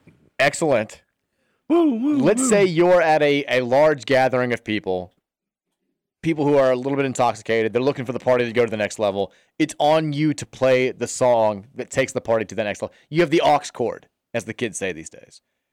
What song do you go to in that moment? Everyone's saying, Trevor, you're about to make or break this party. It's either going to go off the rails insanely fun, or it's going to die, and everyone's going to go somewhere else. What's your choice in that situation? Bryan Adams, everything I do it for you. I knew I was going to get a BS answer first. Yeah. How awesome would that be, though? Adam Lambert, what do you want from me? That's always my go-to. Hey, slow it down. What do you want from me? Oh, man. I'm going Digital Underground, Freaks of the Industry. Deep cut, okay. I want to set the mood into 70s kind of party. We should say these are not 50-year-olds that are at this party. I mean, I would play or maybe they are. Who knows? I'd play the song, but I can't. I don't know. Is that really a deep cut? If you're especially like an 80s, 90s rap fan, I mean, you know that song. I think it's pretty popular. It was on the Sex Packets album with Humpty Dance. Just like Humpty Dance's lyrics were on HBO. That would be Freaks of the Industry. Okay. There you go. Freaks in the Industry. What about you? Let's turn the table around. I think it does depend. Like talking about like with your choice, it kind of depends what the crowd is. Like if it's. I mean, I pictured pool, drunk, ready to. But if it's all like 21-year-old kids, like we're kind of screwed because we don't like. I don't even know what the party song is for 21-year-olds these days. Well, you don't have to. I don't think you could play something they're not going to know and still maybe grasp their attention. Like, would they go nuts for Party in the USA if you just bust out a little Miley Cyrus? But do they like it ironically, like we used to like 80s music back in like 04? Because now all songs that we liked are old. My genuine answer. This is a song that I would always go to. I loved, and this again, it was like popular at the time when I was drinking in my mid like 20s, early 20s. Wiz Khalifa, No Sleep was an absolute banger. Don't know that song. But like now, I don't know. I mean, I don't even know if do the kids these days even know Wiz Khalifa? What about Dr. Dre? Keep the Heads Ringing. I like it. I mean, think about it. I mean, think of the party's kicking, like ring ding dong, ring a ding ding ding dong. Keep the heads ringing. Hey, you sitting over there, get up out of your chair. I've never seen Mo Money Mo Problems fail at a party. Okay, yeah, always gets people going. Definitely gets me going. I mean, we're sticking with the hip hop theme here, right? I mean, because what about an oldie but a goodie, and still I think with today's kids, Call Me Bon Maybe. Jovi, Living on a Prayer, yeah. I mean, they know that song, right? I can't see a reel of a 20-year-old at a sporting event not dancing to it. But yeah, it's definitely I feel like a generic bar song. It is. It is very much a generic bar song. But yeah, it's a safe play for sure. It is. Yeah. Something Rage Against the Machine, maybe? No, probably not. Sam Cooke. I'm assuming Adele's not making the cut. I saw the headline today. Speaking of Rage Against the Machine, did you see? Like, I don't even know what it's about. Yeah, where it was like he draws harsh criticism for being anti-Nazi. I'm like, what it is I guess there's some Rage songs. I forget which one it is. Like the Republican Party has like embraced it, and the Democrats are mocking him because they don't understand what it's about. It's Zach De La Rocha is like completely anti-establishment. He's always been. He's kind of gone off the deep end with anti-establishment. Right. It's like coming out to the pro-war song "Fortunate Son." Exactly. Yes. it's right there. It's the exact same example. And they love the song. It's bleep you. I won't do what you tell me. And it's basically anti-police, but they are using it like as like a Blue Lives Matter theme or something, which is. Yeah. It's so they like to point out which I mean, come on, who in our lives isn't hypocritical at some point? Fair point. It's in human nature to be hypocritical. You can't avoid it in life. It's true. We've got about 15 minutes here before we get out of here and call it a week. We'll take some texts from you guys on the Thornton's text line at 502-414-1450. Texter says we'll go back a little bit here. Go back, way back in the time. My baby, my baby. What about Blackstreet? What about Usher? What's the song with Lil Jon where he goes, Yeah. That song, that would be a good one. OMG. Usher, always hits, for sure. I think OMG would be a nice one. Oh, my God. This is the KRT text. I can't believe Nick would be giving shout-out to Matt Jones and KSR. SMH. Can't believe still people are using SMH. I mean, Texas. After last night, Ellie might not be headed up. If they were going to do it, they would have. He would have been in Cincinnati today. Elleville is alive for at least another week, but he won't make his debut on the road like McLean. Yeah, Ellie had a rough night last night. I don't know if you saw that. No, 0 for 5 with 5 strikeouts. That's not 4 is a golden sombrero. What's 5? Like a sombrero, deported sombrero. I mean, the golden diamond sombrero. Yeah, I think they said he had a couple of 0 for 4 performances in his pro career so far. I mean, 4 strikeout games in his pro career so far, but never a 5 strikeout game. I think there is a term for it, isn't there? Probably. I love I type in 5 strikeouts in a game. It's called the Olympic rings. The Olympic rings. The bronze turd. It's just deal. I'm kidding not. This is the first thing that comes up. The Olympic rings or the platinum sombrero. Platinum sombrero, there you go. Yeah, but I mean, I like Olympic rings better personally because you can't have 2 sombreros. True. I never understood why it's a golden sombrero. How that name came about too. I don't either. I mean, some poor dude like getting in the dugout and put on a sombrero after he struck out 4 times. Texas, when Reeves enters the portal, does that leave UK with 6 scholarship players? No, I think that people are counting, not counting Reeves. They would still have 7. They would still have the 5 freshmen and then the 2 returning sophomores who basically did nothing last year. Yeah, the big men, right? Yeah. I saw that they're like the because now they're scrambling. They're offering like kids that they're hoping to reclass. They're going after anybody who's left in the transfer portal, and Reeves is being pursued now by Michigan too, being pursued by Memphis as we mentioned. But there was who's the player? Someone in the transfer portal like basically has been dying. It's a guy that we talked about wanting to get to. The kid from St. John's, David Jones, who lit us up at DePaul a couple of years ago, who's really good. I remember him, yeah. He's been apparently been dying to go to UK for the last month, and UK said no because they thought they were going to get these other guys. They thought that some guys were coming back, and now UK's like, hey, David, would love to have you. And the word is he's like, I'm going to go to Memphis probably. So Memphis is just taking everybody that UK wants right now, and Michigan. UK hates Memphis too. It's all payback for Cal, though, right? Yeah. Although I would still say UK got the better end of that deal over the last probably 12 years. Oh, for the record, the name Golden Sombrero was because a hat trick was for 3. So when we figured if it's going to be 4, that's a bigger hat, such as a sombrero. Okay, but hat trick's good, and I know. 4 strikeouts are bad. No, I'm not following the logic. Well, I guess they figured they're just going with even though it's a hat trick. Good or bad, I guess good or bad, it's still a hat. So 4, good or bad, it would be a sombrero. It's bigger than 3. That's what I'm getting off Wikipedia. Texas says TK is like John Candy from Trains, Planes, and Automobiles. Thank you. What you see is what you get. This is from your all's convo about if he's really like his radio persona off air. You all are just like Candy and Steve Martin in that movie. I can see Mike regularly looking over at Trevor in the booth and seeing Satan sitting there laughing when he makes some of his comments. Here's a tip. When you tell one of your stories, have a point. It makes it so much more better for the listener. You're like one of those chatty Cathy dolls, except the string's in front and you keep pulling it. I love that movie. And that is the best compliment I've ever received. Thank you. That is definitely a compliment. Just keep your hand out between my pillows. Texas Mike, I heard some girls on campus saying they can't wait to see Big D slapping balls left and right this fall. Let's go, Dennis. 9'8" reach. I mean, he's huge. I mean, that's my guy. The Big D is it's a nickname, and it's sticking, right? Big D.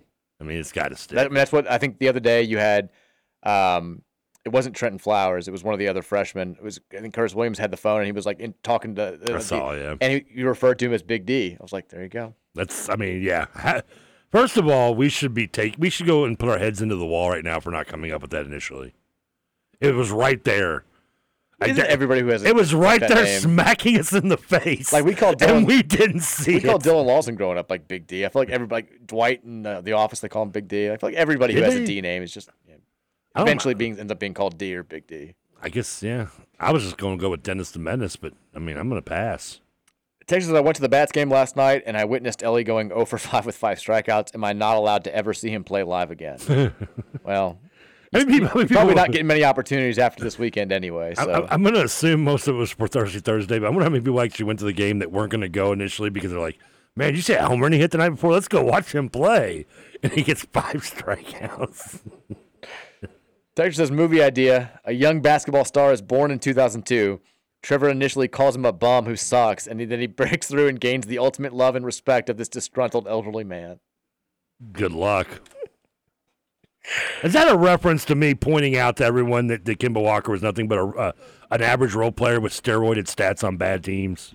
No. Okay. I think people just thought you were dumb for that. But Kemba Walker also was not born in 2002. No, he wasn't. Someone did point out, somebody reached out to me after the show and was like, you know, gave me the best point ever in my Kemba Walker argument. It was like, yeah, but if it wasn't for him, Cal would have 2 rings. Sure. I'm like, okay, you're right. I maybe I do change my philosophy on his career and Napier's now. Well, we were just talking about NBA, so. True. Texas, did you just say that Trevor didn't graduate from high school? Well, you graduated from Wagner, but you got your GED. Got my JED. Got my good enough diploma. But you never did you didn't do a walk. No, I wouldn't even walk there. Like they were like, how do you think I'm so stubborn at walking? They were like, you got to walk to graduate. I'm like, yeah, I'll pass. At Trinity, we didn't do cap and gown. We mentioned this because we were talking about the Ryan brothers sending in a picture with my nephew as they get ready to graduate from Manual. And I just remember we were going through graduation practice. It's like an old tradition. I don't know why, but you wear these like white tuxes. And one of my friends, who actually sadly has passed since then, but it's real quiet during the ceremony. And he was kind of like a big, just dumb dude who just always said what was on his mind. He just goes, big dumb animal, folks. He's like, when do we get to throw our hats? And like they're like, you don't have hats. Like you don't get to. And he was like, well, I want to throw a hat. And they were like, well, you're not going to get to. Wait a minute, you didn't get to throw a hat when you graduated? No, we don't. Trinity, you wear just like tuxes. You don't have like the cap and gown. It's bad enough to make you wear shirt and ties around nothing but dudes for 4 years. I know. You think we'd at least get one chance to break free and throw some hats, but no, doesn't happen. I mean, but you didn't do like a walk for when you got your GED. There was no like citywide ceremony. No, they sent me something in the mail that I don't even know what I did with it. I don't even know where I put it. I don't know what I'm not like. I don't know. Wouldn't it not be like that? Makes more sense. I'm sorry. Not downing anybody else that like would get a GED, but I mean I feel like it's just like sad to like put that on the wall. I mean it's just me. Like it's just like one of those things. It's like, yeah, it's good you did it, but is it really something you want to brag about? I have no frame of reference. I mean, you have your high school diploma on the wall, I assume, right? No. Okay, you don't even put that up. I think it's. I don't even. I have no idea where it is. I assume it's in my parents. Do you put your? What about your college? Do you have that up? No, it's not anywhere. I feel like some people put that up just because they have to pay for the college. Like, listen, I had to pay so and so money. I'm still paying. I'm going to display this. Yeah, I never. I could get that. I think so I didn't walk my college graduation. I just was like, I'm over it. I hated school. Why am I going to celebrate it? No, I don't blame you. At this point, I'm done with it. I think my mom got my diploma framed and like just gave it to me as my birthday present like a year later. I was like, cool. I have no need for this. Texas, Trevor, no computer until 2004. Yeah. Was he still watching porn on DVD? Yeah. There it is. Yeah. Straightforward answer. I was working in video stores at that point still. Yeah, I was. Yeah. Oh, yeah. I told you. Remember, when I found my collection and got one stuck in the PS4. I'm familiar with the story. Like when I found that collection, it was like down memory lane. It was like my adolescence being brought back to life in a way. Texas, the Yum Yums at Williams Bakery are elite. I've never had them. Texas, I'm more of a coffee and donut guy, not a milk and donut guy. I probably am too. I'm not a coffee guy. Coffee gives me the run to the bathrooms. No, it's a laxative. Say what? It's part of what it does. Yeah. I don't like that. Keeps you on a routine. Keeps you on schedule. At this point in my age, trust me, when you hit over 40, everything does it. You don't need anything else to like additionally add to it. Texture says, I periodically purchase 6 donuts from Nord's, and knowing full well that I will hate myself afterwards, I eat them in one sitting. 6 you can't do. I couldn't even 6. It depends on now. You become a donut. You're done. It depends on what donuts we're talking about too. Because I think if we're talking about like you got a really good buzz on and you buy like what? I didn't say what kind. You said a buzz. Everybody can have a buzz of some kind. You know, maybe you got carbon monoxide leaks in the house for all I know. But you got a good buzz going on. Like I could see you eating 6 like Krispy Kreme donuts, like just like a Dunkin' Donut Krispy, because those aren't that huge. But if you're talking about like a Nord's or Jeff's or some like fancy, yeah, that's a lot of pastry, man. 6 of any is a lot. In one, I mean, we're talking like the little donuts. Like I said, even like when you go to Thornton's and you buy like the box of pre-boxed donuts, like 12 Dunkin' Donuts, you know. Yeah, I can't. Like I could see you eating 6 of those if you're really buzzed, but couldn't do it. That's still a lot, all in one sitting, like throughout the day. At least he knows, like you are going to hate yourself after you do that. It may sound like a good idea at the time, but you're going to be hurting for several I can't hours. tell you how many things in life I've been like, I'm going to do this and I'm going to hate myself afterwards. I mean, I can name like 6 women. And probably 20 of them can name me. Texas, hey TK, I know you aren't a podcast guy, but you should check out Behind the Bastards. They just did a 5-part series on Vince McMahon and his horribleness. I mean, I'm pretty much it's a recommendation for you there. I'll check it out. I'm fully aware of Vince. I've been anti-Vince for a long time, even before it was like cool to be anti-Vince. I was hip. Texas, V for Vendetta, one of my favorite movies, has Natalie Portman. Yeah, good in that. I never saw V for Vendetta. I liked it. I never saw it. I know of it. I never watched it. Texas it's weird. She's been on a lot of movies I've never even heard of or seen it, but she's still like famous. Yeah, it's unusual. I mean, all the Star Wars movies kind of took it to a very high level. They did. You're right. Texas says you should play in that situation. No Hands by Waka Flocka. It's a good one too. Texas, It Takes Two by Rob Bass would set the party off in any age group. I mean, what about Archie? Are you ready? I mean, any U of L fan. True. Would be ready to go. Texture says, Ron, the correct song selection is Violent Femmes, Blister in the Sun. I do love that song. I do get excited anytime I hear it. Or Beastie Boys, Brass Monkey. Not as fond of that one. I think I told you this, the dude from Violent Femmes, they're from Milwaukee. He was like 16 when he wrote that first album. Really? It's insane, because that first album's awesome. Texas, according to Bartorvik, UK is last in his metrics and experience. Well, yeah, I would say so if you've got 5 freshmen, 2 sophomores, and nobody else. I can't imagine there's a younger team in college basketball than that. Texas, Trevor did just say he ordered 2 milkshakes at one time for himself. Yes. Clearly, you are new to the show. Welcome. Texas has 4 strikeouts. Prepare to a month from now, thinking back on this moment, Texter, and going, yeah, that's nothing. Texas 4 strikeouts should be called ED. Bat too limp to get a hit. Cesar says ME Beast has a Beast Burger, which is just from local restaurants. Somebody has a Beast Burger? Yeah, I don't even know what that is. I don't know what that is. Is he talking about like the ghost shops? I think so, yeah, the ghost kitchens. Okay. I've never seen that place on DoorDash, though. I guess that's what this is. All right, do we want to pick, I guess we'll pick games for the weekend because we've got. Guess so. Saturday, we got, I could not care less about the NHL Stanley Cup Finals. I'm sorry. I love hockey. I'm right there. I'm with you, but I don't love hockey like you do, so that means a lot. I was into the playoffs. I just, I forgot I have the cough button. Could not care less about Vegas versus Florida. How'd you forget? Yeah. The only reason we convinced you to come up here every day. It's on TNT, Panthers versus the Golden Knights, Saturday night at 8 o'clock. Let's make a prediction anyway. TK, who you got? I'm going to go Panthers in game 1. I'm going to say Vegas. They seem to have been the most dominant between the two. I don't even know what they're rating. Because Vegas, they were like the 2 seed, weren't they? They're up there. They're favored to win the series. Yeah. I think they're going to win the series. I'll take them to win game 1. Game 2 of the NBA Finals, Sunday. That's 8 o'clock on ABC. Nuggets are hosting again. They're 8.5-point favorites. Do they get to 2-0 here in game 2 against the Heat? Yes, but 8.5 points, man. I'm border on that. I think it's going to be I'm going to say lay the points and Nuggets win.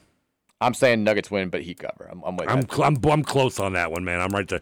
Just take the Nuggets on the money line and don't be greedy. I mean, Heat, from the little that I saw, the Heat early on, they did get good looks. They just Did Hero play? You know this about me. No, but he may play in game 2. Man, we've heard that for 5 games. You know about me. I say it. It's controversial. I believe it. You got to make shots. And the Heat they got good looks. They just did not make shots. I think they're going to play a close game in game 2. I think they make some more shots, but the Nuggets are better. So far off on their strategy. Yeah. All right. Happy weekend, everybody. I'm off to Columbus. We'll have stories from the Memorial Golf Tournament tomorrow. I can't wait. Should be a good time. It's going to be hot as hell. I won't blow your text. I won't text you all weekend. It's okay. You can if you want to. You'll just ignore it. We'll give you a call. We'll call you tomorrow night. Can you give me? Can I get like a FaceTime with you and that podcast Trevor? Yeah, his brother's going to be there. Our other buddy Chris is going to be there. When am I going to get invited? Next year. How many years do I have to do the show with you to start getting invited to these things? Next year. It's going to happen. Everyone have a fantastic weekend. Stay cool. We'll see you guys Monday at 3 o'clock. Go Cards.